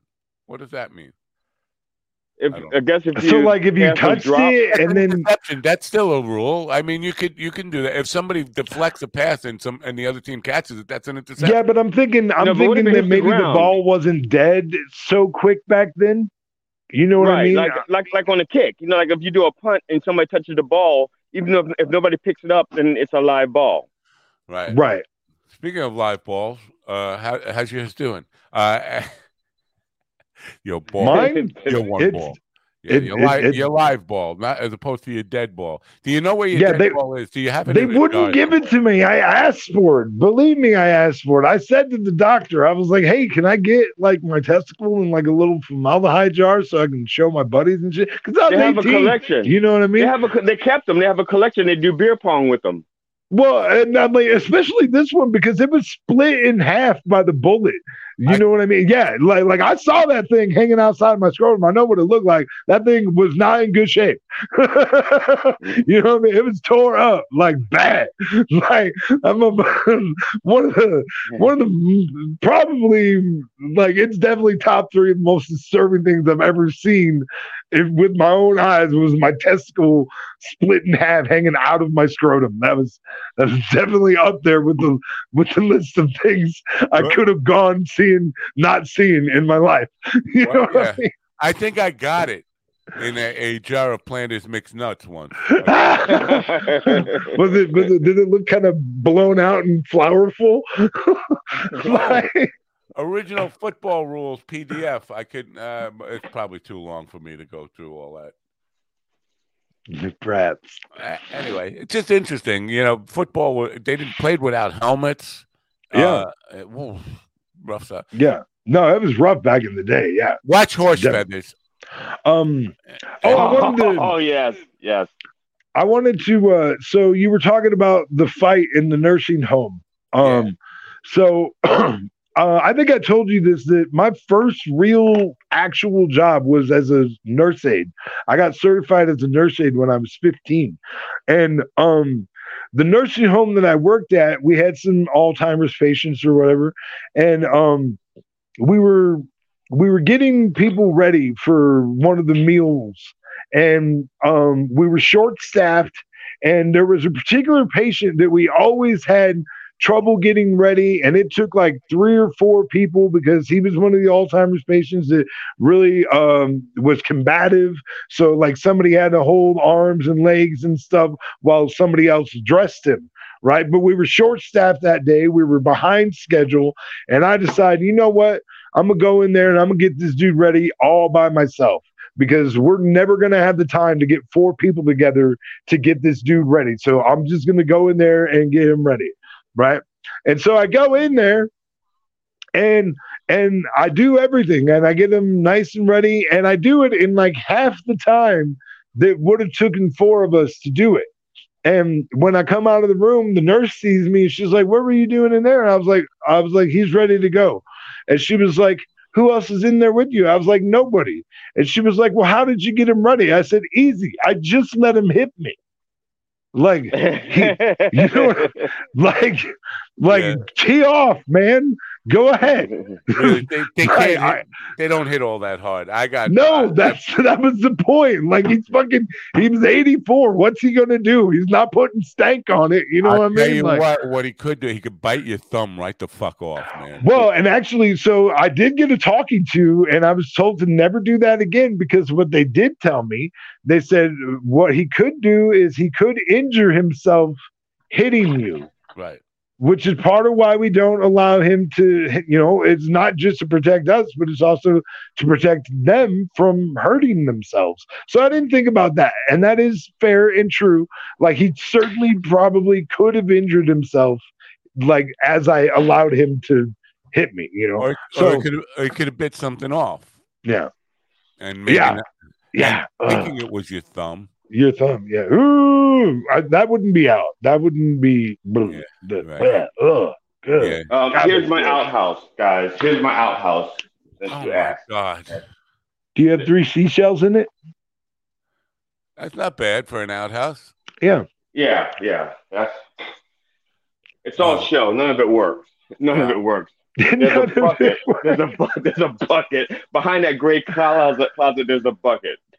Oh, wow. Man. Where was the show you did last night, by the way? Well, technically, I was hosting. I was running an open mic for a friend of mine who was out of town. So I was the host, and this is the one where comedians don't show up. So I was the host. I introduced the one comic that showed up who did 5 minutes, and then I did the rest of the open mic myself as the headliner. So I filled out the rest of the time myself. Man. Wow. Man. The audience was like in stitches. They're like, man, you fucking funny. And one guy goes, you funnier than Tom Segura. I said, can I get that on tape? Yeah. Did you though? Did I what? Get it on tape. I probably do, yeah. Yeah, stills. There's stills on Facebook where you see him from behind. You don't see any. That's a different one. Yeah, that's that one. They just use my equipment, and I'm like the honorary Grandmaster Poobah at that one. Grandmaster what? Poobah. Come on, man, get with the program. You don't know Yacht Rock. You don't know Poobah. What do you know? I don't know much. Well, but I know I love you. Topeka, Kansas is the city that is attracting. It needs population, and it's paying up to $15,000 a person, so $30,000 a couple. Yeah. To move to Topeka. Go to Topeka, Kansas. How far is that from Wichita? It's in the same state. I know it's. My God. Well, on the map, it's about this far. On the map, it's like this. Map your face. Hispanics are the second largest ethnic group in Topeka. It doesn't say what the first, but I'm assuming very white people. By weight, yeah. Are they the largest by weight or by quantity? Oh, by quantity. Right. I'm certain. They're not. But they only live on one street and 3 houses. That's second largest because I'm assuming there's a lot of big fat white people in Topeka. Hog farming. That's where hog farming was the major. Fuck no! I hate that smell so bad, bro. Like, okay, so my family rented the home that I grew up in. And up until I was like probably 12 or 13, it was owned by like a local family that just, had another property or whatever. But they were like a farming family that lived out of town. And they had a hog confinement. And one time we couldn't make rent. And not my dad's fucking ass or anything like that. No. I'm like 11, okay? And I got sent to clean a hog confinement because my parents couldn't pay rent. So I had to go clean this hog confinement as like you don't want to know what the girls had to do. You don't want to know what the girls had to do, okay? Yeah. I mean that's probably true. That's probably I'm not even gonna say that might not have happened. My house was crazy. I'm unable to get in touch with Corey Rosen. So here's the deal. He's got the PBMTV, which he's looking for people to do shows on.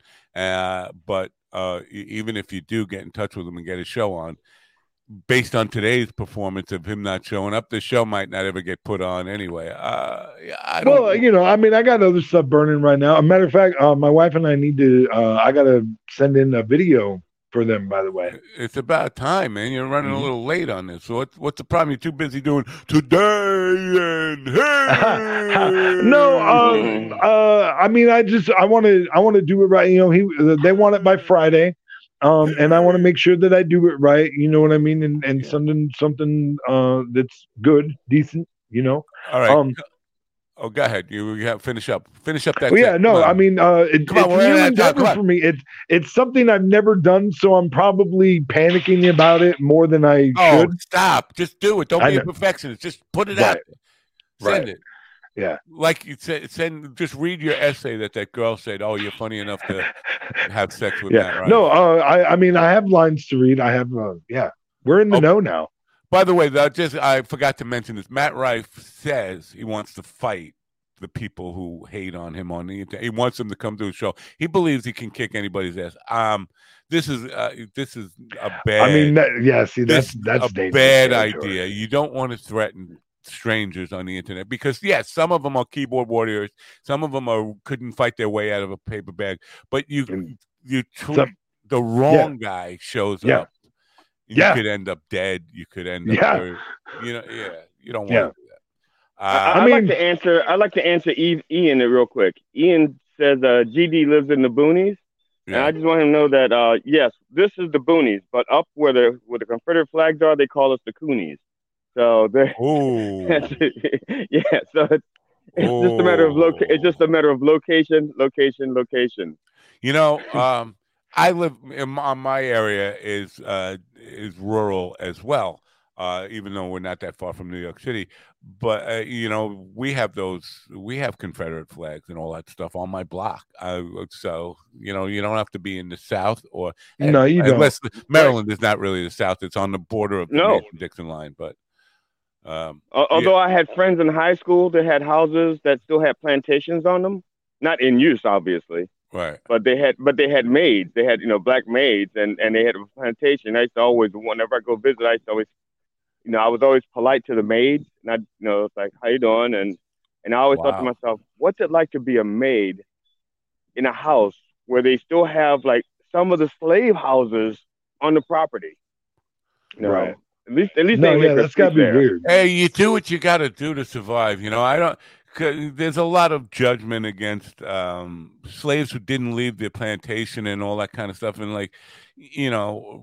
but I mean, it's what they knew. It's what, you don't know what else is out there, and there's fear of this. There's a lot of fear, and it could be worse. It could always be worse. Right, I know what to expect here. I may not like it; it may not be the best, but I know what to expect in this bullshit that I'm experiencing. Right? Yeah, for sure. Yeah. On that note, I was thinking about you yesterday, GD, because the guy who called you a low IQ Negro. Are you familiar with Stefan Melano? Is he the one that discovered melanin? No. He's a former YouTuber. I believe this is a guy who actually got canceled, but deserved to be canceled. He was called himself an intellectual, but he was constantly harping on this idea of race and IQ and linkage. And he's a French Nazi, one of the good ones. Okay. No, not a good one. There are no good ones, but he's not like true German Aryan or Austrian Aryan. He was Canadian, but he with a French last name. But he was always talking about IQ linked to races, and I just was wondering if you were familiar with him at all, because I used to get into some really heavy battles with him, arguments with him on YouTube. No, as you can tell, having a high IQ doesn't mean I'm exposed to stuff. Like, if you ask me anything about people I don't give a shit about, I don't know anything about them. Movies, right? I don't. Right. Will, what's his name? Will Ferrell? Talladega. Yeah, him. Will Ferrell. Talladega. Yeah. Now, and the Talladega Nights. Is that like a period piece with King Arthur? Are those the nights we're talking about? No. Anyway, I was just curious if you were familiar with him, because it seemed like he actually got canceled. One of the few people, because there were enough people like me saying this, what he's saying is absolutely Nazi propaganda, and there's a line between having an opinion about something, and then he was basically saying that he was just sharing data, but he was cherry picking data that was put together by Nazi scientists, and Nazi theories and all that kind of stuff. Yeah, like I know, like my wife and I, when we got married, she was concerned because she was thinking that because I was an African American male, my life expectancy would be like shortened. And I said, no, that's only true for the first 21 years, and that's mostly urban violence, that's doing it. Not, but once you get past the 20s, my life expectancy is just about the same as the average white man. And which my wife became disappointed because she thought the insurance was going to come that much quicker. Well, you can't really get insurance on a black guy, can you? Well, you can, but they don't call it insurance. It's assurance. You be assured that you're not collecting on it. We're not going to pay for it. Here's some interesting things from news and recommendations for me. Cosmopolitan magazine. Now, this is for me, a recommendation for me from Apple News. Cosmopolitan magazine. Is squirting actually just pee or not? It's a mixture. There's almost definitely always some urine content in what comes out, but it is not just urine. Now, have you sat there with a jar to catch it so you could kind of? I'm not a jar, but I've caught plenty with my face, bro. I mean, but you can't take that to the lab and analyze it and say what is the content here. Right? Yeah, but I mean, you can, bro. You can tell. You can totally tell, and you can tell if you got a bitch that's like just faking it and pissing on you and not actually fucking squirting. Believe me, I can tell because there's a consistency difference, like 100%. You know what I mean? I'm sorry. I went down that road. So is this the equivalent? There you go. Yeah, you opened this can of worms, bro. I'm just saying. Would that be like the equivalent of like when a man finishes having sex, he has to urinate, and so what's actually coming out is a mixture of like. Sure. So.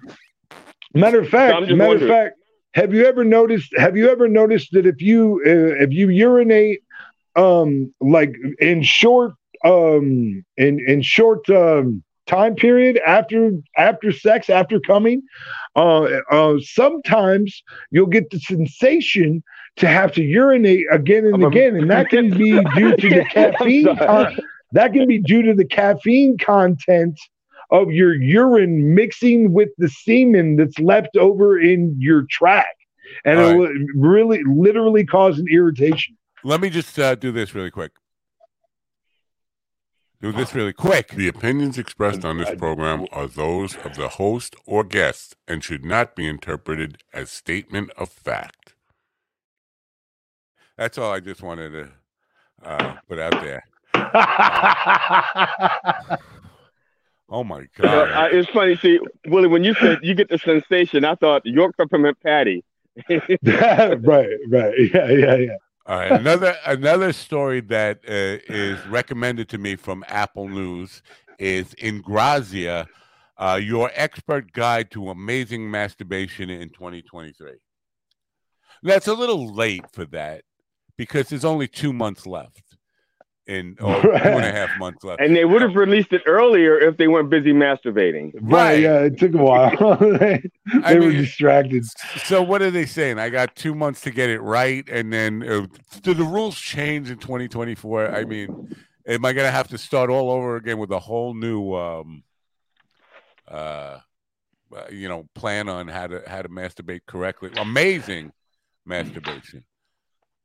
Come on, you know what I hope happens in 2024? What? I hope Pornhub stops fucking putting all this fucking step family fucking bullshit in my fucking like, dude. I don't know what is it. There's so many different family categories on Pornhub now. It's ridiculous. It's what do you mean? What do you mean? Caught my stepbrother masturbating, caught my stepsister, got it on with my stepdad, and like all sorts of like just all this family associated stuff. And it's like I don't watch these videos. Like if it's got anything to do with family in the title, like I'm not watching that video. Right. But they're always, anytime I bring up Pornhub, these are like the first videos that are recommended to be watching. And I'm guessing this because they're like most popular or this, that, whatever. It's a reflection of the society we live in. Dude, it's crazy, dude. It's so crazy. Now, let me ask you this. Do you think this is fantasy or is this really happening in America? Well, is people banging each other's brothers and sisters and right. I think it's both. I think it's definitely both. I think it's for sure happening. And I think that for the ones that it's not happening for, it's fantasy. But like, dude, I remember Brady Bunch. Like, if you tried to have that conversation, like at least where I was from in the Midwest, if you tried to have the conversation about what happened with Greg and Marcia got it on or whatever, like people would be like, ew, gross. Like there was like great offense, and you would be almost shunned in my little town if you thought that was a cool idea. Yeah, you know what I mean? You know what? I don't know if that's so taboo though. Like, not anymore. No, that's what I'm saying. I don't even then. I mean, maybe I'm. Believe me, I've never been in this situation. It's never happened to me. I've never had. But if you're 17 years, like an older teenager, right? You've never met this person, and then you meet this girl, and she's hot, and your father is now marrying her mother. I don't know. I could see how you could want to go there, and not. I don't think it's so taboo. You've never. It's not like she's a blood relative. Not like you've ever known her. Right. And I mean, there's certainly nothing actually wrong with it. And you know what I mean. Some people would just say that it's morally not. You know. Why? Because Dad got to her mother before I could get to her? Because if you take that out of the equation and Dad didn't hook up with her mother and I just saw her across the street in high school or wherever and went and hit on her, we were both in high school together. You know, that's interesting. That is an interesting take on it for sure. I wonder how many mom first.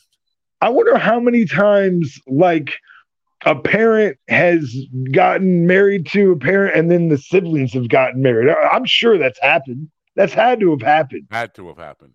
Well, but I've never thought about that until just now, bro. I've never thought about marrying your stepsister. you're just getting around to thinking about that. Yeah, I mean, listen, bro. Where I grew up, man, you didn't think about stuff like that. And, you know, I think maybe this is why gay guys always used to tell me that I was gay, and I just didn't know it yet. I just didn't come around to the knowledge. You know, I'm glad we've had this moment of self-discovery for you. Oh yeah, thank you. I was in a band with the guy, the bass player. He's dead now, so I could say this. I said it when he was alive. Who am I fucking kidding? He was obsessed with banging his cousins. He always cousins, and he didn't see anything wrong with the idea of having sex with his first cousins. I don't know that he ever did, but he talked about it all the time. What is the Bean Flicker saying about this? My best friend it happened into that situation. All of a sudden, living with a young adult of the opposite sex, it happens. Yeah. I don't know. You can condone it if you want. I don't think there's. See, the only thing that makes it taboo is that Dad got to Mom first. You know what? Fuck you, Dad. You just pulled the trigger quicker. You know? I don't know. My nephew got super mad at me one time when I brought this girl to his place. But because she was like his age, she was like 21, and I was like I think I was 38 or 39 at the time, and I brought this girl over, and he was fucking so mad at me because it's like, how the fuck are you gonna bring a girl my age to my apartment, Uncle? You're a dick, like you're a fucking asshole. Well, what I want to say is never bring a hot chick or a hot young girl, especially underage, to Governor's Comedy Club. We have to say goodbye to Govs right now. I'm a little bit late. Bye. Anyway, hey, we're getting so much better though. That's 3 minutes. That's like the least over we've been in weeks, guaranteed. Yeah. Anyway, so bye, Govs. We're pretty much shocked that we're still on your network, but here we are saying goodbye. Hopefully, we'll see you tomorrow and make it like almost a full week. Anyway, see you. Bye. Yeah, so those are the things that are being offered to me, things that I guess Apple thinks I'm going to be interested in. You're an Apple user. I didn't know that. I am, yes. I'm thinking about switching. I was thinking about switching to T-Mobile and becoming an Apple person. Well, an iPhone. You have an iPhone? You know, they're very expensive. They're not like fucking... whatever Androids, they're expensive. I mean, I believe the new Apple iPhone is like $1,600 or something. Fucking crazy. I mean, I'm definitely not going to get the new one. Yeah. Yes. Hey, listen, I know how to get refurbished. Okay. Right. Unlocked. Yeah. Yeah. So, So Corey Rosen didn't show today. I don't like to badmouth guests for not showing. But if you're there could be a myriad of reasons. He do you want us to do it for you? Do you want us Yeah. to do it for you so you can say you didn't do it? Go.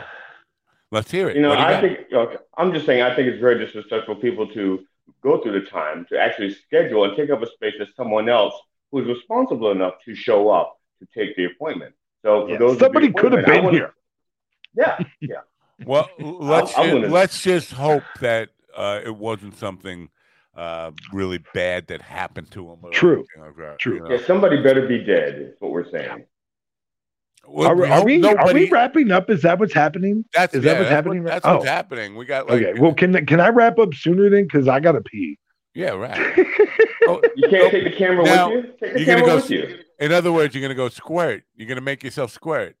Ooh, maybe. If I get enough pressure, if I use enough fingers and enough pressure, maybe. All right. Well, I have a good one. We'll see you tomorrow morning. Who knows? I have to go to a interview for my congressional campaign. I'm a little nervous about it, but I'll let you know how that goes tomorrow. All right, go pee. Matt, I had a question for you real quick, Matt. Did you watch the vote yesterday? The vote for the I didn't watch it, but I know the outcome. If you were in the Congress, how would you have voted? I would have voted against Jim Jordan, but where's it going to go? It's just going to keep getting worse. I mean, here's the thing, and I'm going to talk about this in my interview when they ask me about why I'm running. Jim Jordan wants to be speaker. I was almost certain it was going to happen on the first vote. Now, people, as soon as one vote goes down, they're like saying it's not going to be him. I still think it's going to be him. He is worth $30 million. His net worth is more than $30 million on a congressional salary. He's been in Congress for 20 years, so he's never made more than $174,000 a year, and far less than that when he first started. So that's $30 million did not come from a congressional salary. Where did it come from? Some of it's hush money. Some of it's hush money for the wrestling stuff. His wife is a retired school teacher. She didn't make that kind of money. So basically, there's a lot of dirty money, special interest money in that. And if you think that he is representing the people of his district and not representing those people who gave him the $30 million, you're very naive. But also, he's not alone. The people who oppose him in Congress, and there's like 400 people who really fucking oppose him. None of them are bringing this up. Why? Because they're all doing the same thing. So they're not using that against them because we can't ever use that against each other. Let's just keep that to ourselves, that dirty money. And even the people who get in there with the intent of being respectful and really representing the people in their district get corrupted by the party system that says, well, you're going to need to keep getting reelected. And the only way to keep getting reelected is to keep taking this money. And then before you know it, you're sucking the devil's dick, literally.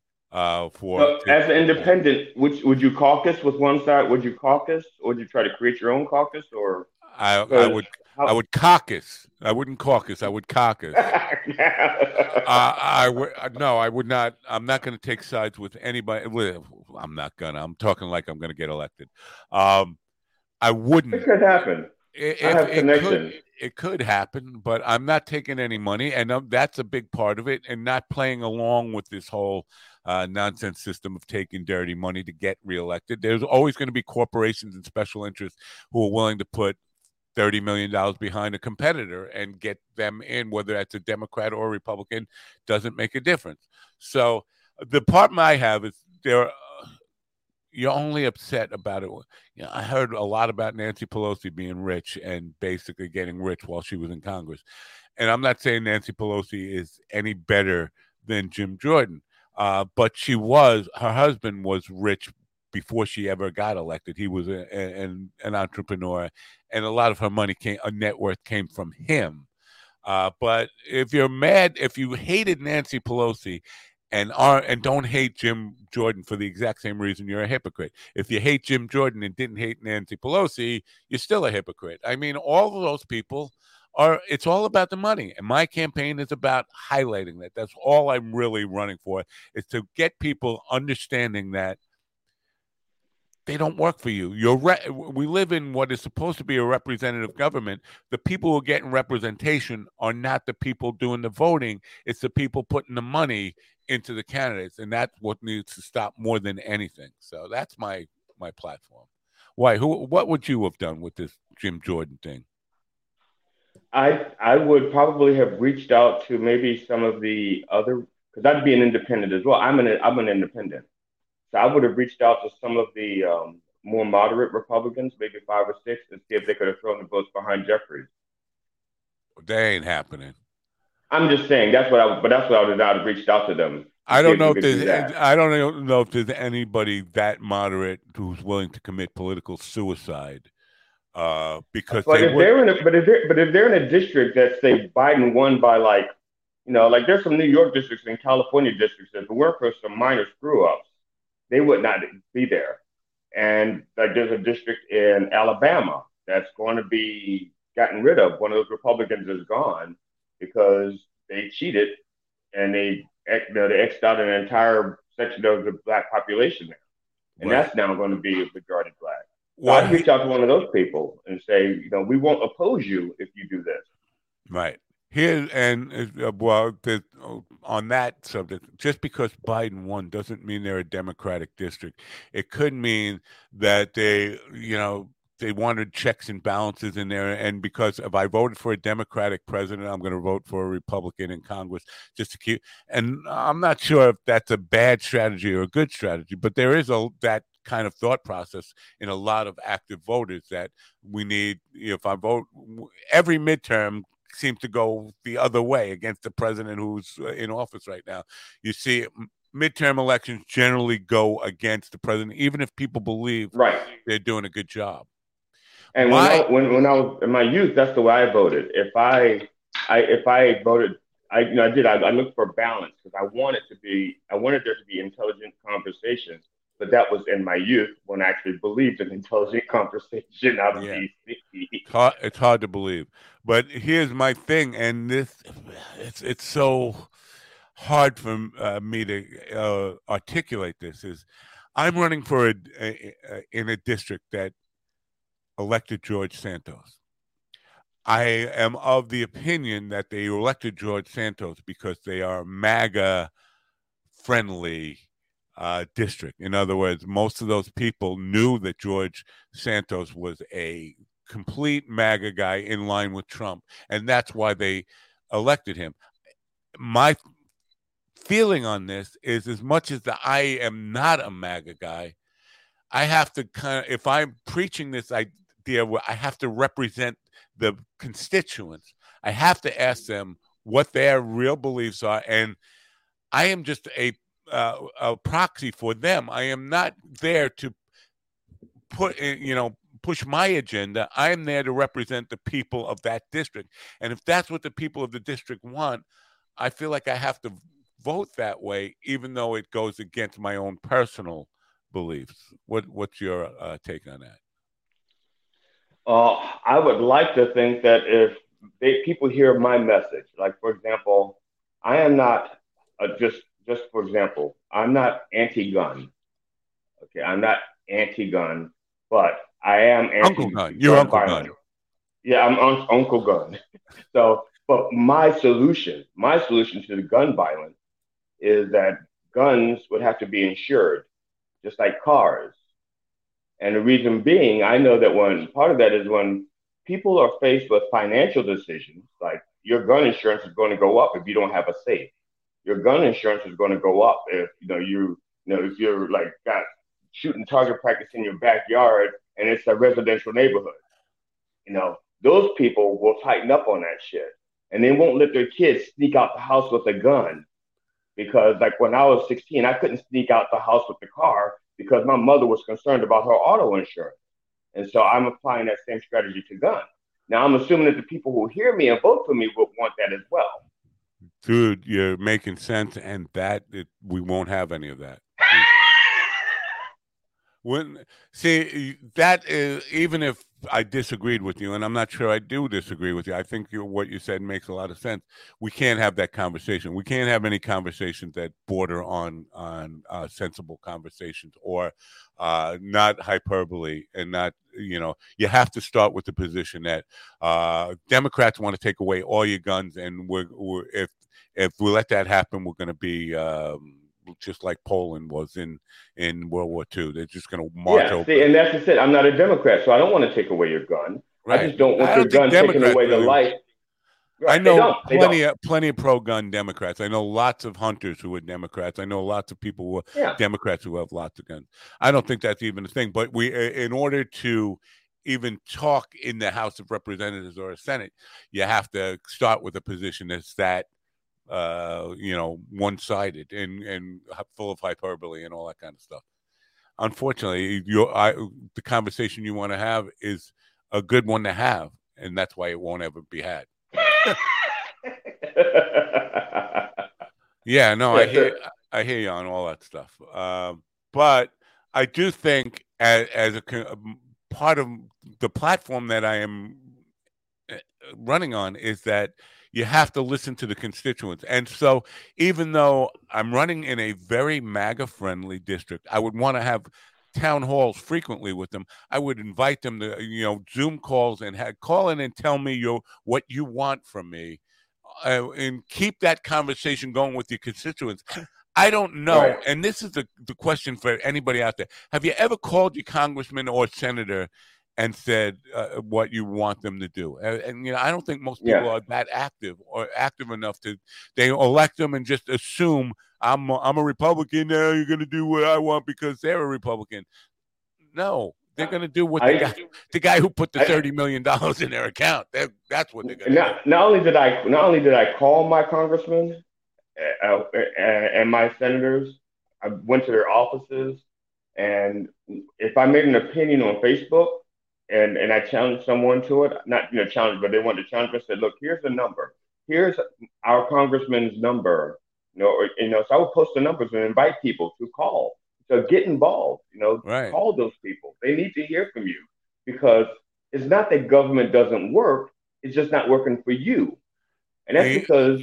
Ian hits it on perfect here. I've called my rep and it always goes to voicemail. Absolutely true. We did it a couple of times on this program. I called representatives or we're doing live calls, and I'll probably do it again. Maybe tomorrow. Tomorrow we have an author on who has written about the stench of politics, and he wants to enforce a code of ethics on the Supreme Court. Now, I saw that Amy Coney Barrett, whatever her name is, came out in favor of that yesterday. I was surprised that a code of ethics for Supreme Court people. Well, that's very broad, though, a code of ethics, but they don't tell you what the ethics are. Right. Like no helmets and no forward passes allowed. Right, exactly. Right. Yeah. Here's the ethics. We cannot put pubic hairs on the Coke cans. Okay. No biting the nuts. No biting the nuts. Yeah. That's the code of ethics. Well, you can obviously you can put a pubic hair on a Coke can. That's not anymore. I'm just saying they would rule that out, and Clarence Thomas would be like, "You might as well take away my yacht." He would retire then. That's it. I'm taking my Coke can and going home. So we can have this political discussion tomorrow. But that's where, and I think even if I open that up to the constituents telling me what they want, if in a dream world, let's just dream that Matt Napa wins this race and becomes a congressman. If I open it up to my constituents and say, tell me what you want, most of them wouldn't do it anyway. They just say, nah, who got time for that? I'm not. And it's just, I'm not smart enough. I don't know enough. It's too much work. Whatever the excuse will be, nobody wants to get politically active. We'd rather just complain about how it's not working. That's I had considered running. I was attempting to. This is quite a few years ago. I wanted to run as an independent, and I was starting to build up a small following, 3 people. No, but because they're all fans of this program, all 3 of them. They would be now. Yeah, the ones that would be alive would be now.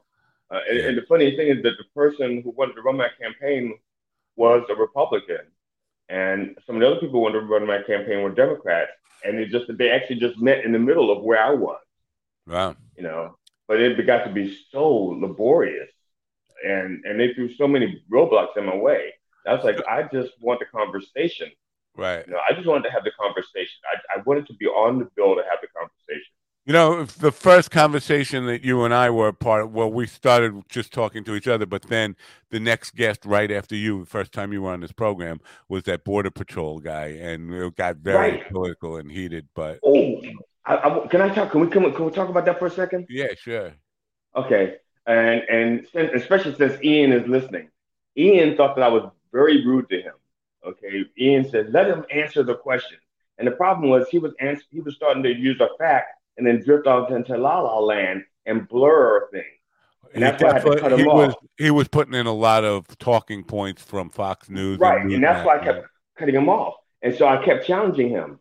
So I hooked him up with another radio program. I have a friend who has a radio program. And I got, and I said he has a book, and I told him about it. And I watched that interview. And the things that I challenged him on, he cleaned up for that interview. It was a totally different interview. And also, he played up his minority roots in that interview. Oh, what do you mean minority roots? He seemed like the very whitest white bread guy I've ever seen. Native American father. He said his father's Native American. Oh, that's an easy. I'm just saying. That's an easy claim for white people to make. But I'm just saying. I'm just saying. But he didn't play that card with you. He played that card there, and it was the next interview after he was being challenged. It's the very next interview, and for him to make such a big matter of fact, I called my friend. I said, "That's not the same interview he gave like yesterday. That's not the same interview. He changed a lot." You think it was a reaction to our talk? I know it was. Interesting. That brings me a little bit of satisfaction knowing that we are at least getting people to think about their positions. You know what? I don't know if he changed his position at all, but the fact that he thought about his approach. Yeah. Yes, his approach. He actually softened it up a little bit. And the weirdest thing is that he was actually that audience. I know was really right wing because I used to write for that audience. I used to. Did you see what Carl said? So he's a drunk that runs a casino or a tobacco shop here and a weed place on Long Island. Yeah, so that audience is very, very conservative because I used to write commentary for that audience. I was the independent voice. Wow. And so I know how conservative they were or are. And he changed his message even for them. I just got one message for you, and we'll wrap this up. Get back out into the garden and dig them bulb holes, man. I did that section. That's done. And maybe tomorrow, if you're good, I'll take you out to the other patch I need to do. No. Now, let me ask you, what were the we never even asked you. What were they you were planting? Bulbs for what? We had a serious well failure, and so they had to dig up a lot around our garden. And so half of our garden was gone. And so I was, I had to replant daffodils, hyacinths. Flowers, not vegetables. That was what I was getting at. So yeah. Flowers. Yeah, flowers. Yeah, as a matter of fact, and my wife says, don't forget to plant the bulbs. So when I went to the store, I said, I'm looking for bulbs to plant. And the lady goes, any particular ones? I said, yes, I would like the LED because the incandescent ones use up too much energy. And I said, so if you have any LED hyacinths, that would be great. You could tell you've never worked in the lighting industry because what people call bulbs are not bulbs. They're lamps. We think of lamps as the fixture. Lamps are the actual incandescent, those things that light up. They're not called bulbs. I don't know where light bulbs. Well, they're called bulbs on the box.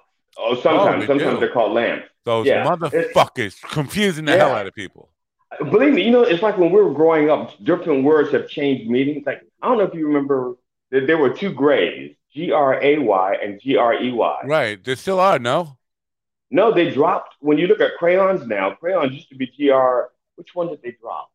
AY? Because I see EY still written. I think they dropped the AY. And but but it was on, and when I first noticed it, I noticed it on the crayons that I bought for my stepdaughter. I said, "What the fuck is this?" I said, "They called." I said, "This is not right." And I told her, "said This is not how you spell gray, baby. Gray is Gray." So I don't know if if it was like a misspelling in those crayons, and maybe they corrected it. Gray and gray are both common spellings of the color between black and white. Gray is more frequent. Gray is more frequent in American English, whereas Grey is more common in British English. The varying usage of both gray and gray extend to specialized terms such as animal species, gray whale, or scientific terms, gray matter, or hair color, a touch of gray. So I think they're still using both, but I think Carl can use Grey and we have to use Gray. Oh, so it's like I can say gray, but you can't say gray. Right. That's exactly what it is. We've come to a place where your ethnicity and your background determines which words you can use and which words you can't use. That's where we are in society. Anyway, we can have a political discussion before your buddy Ron Kane comes on tomorrow. He'll be here at 10:15, unless he's a no-show like Corey Rosen was today, Dirty Rotten no-show.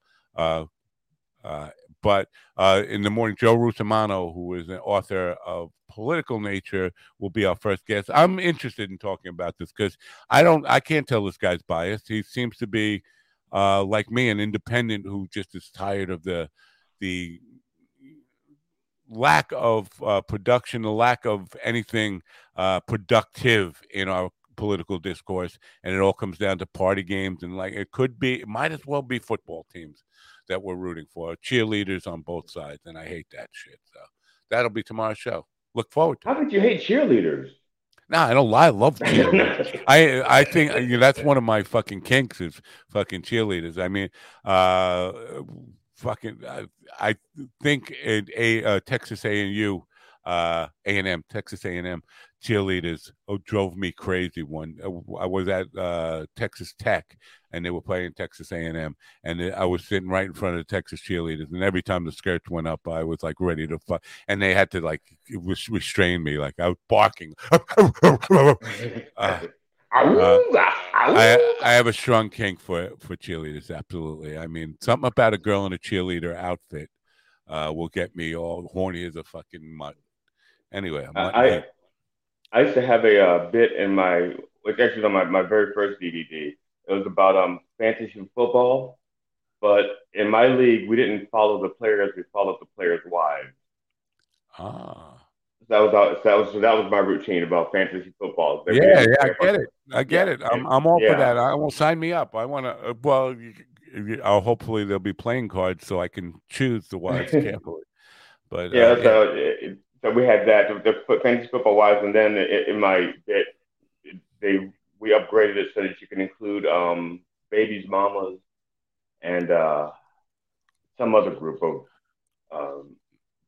women that aren't actually wives. This is all mistresses. This is heterocentric, though. You didn't talk about the football players who have boyfriends or husbands. Well, that's only because I didn't think about that, and probably because most gay football players don't come out of the closet until after they've retired. So you don't know they have in the past, anyway. Yeah, in the past, I think it's more common today. At most. I saw something on Twitter this morning with tight ends. A guy looking like it was two football uniforms, and the guy was definitely hugging a guy's ass pretty hard. The tight end, the type of deal. So before this degrades much further, and I start getting homo hate mail. I told Will we were wrapping it up 25 minutes ago, and we're still here. Anyway. He had to pee. He's probably still pissing. He probably is. I got to run anyway. I got to get dressed up and go for an interview. I'll see you tomorrow. Bye. All right. Good luck with the interview, and we'll hear about it tomorrow. Thanks. All right. See you later. Yeah. Bye. All right, I got to run. A few more comments in there. Time to go. I want to tell you to turn on your radio. If I could only find the right button. There's too much shit in the back end here. That's right. Tomorrow, Joe Russomanno and Ron Kane, and that'll be the show. Tune in then. I'm Matt Nappo for Coffee with Doug. Don't forget to turn on your radio.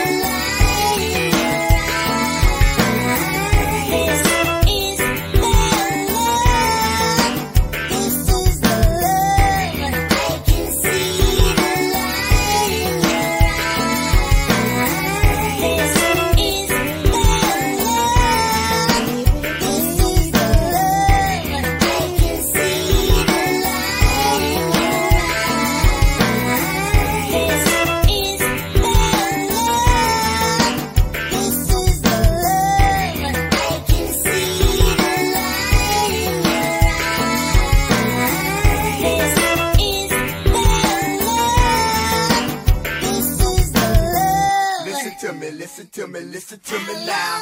Listen to me, listen to me, listen to me now. Listen to me, listen to me, listen to me now. Listen to me, listen to me, listen to me now.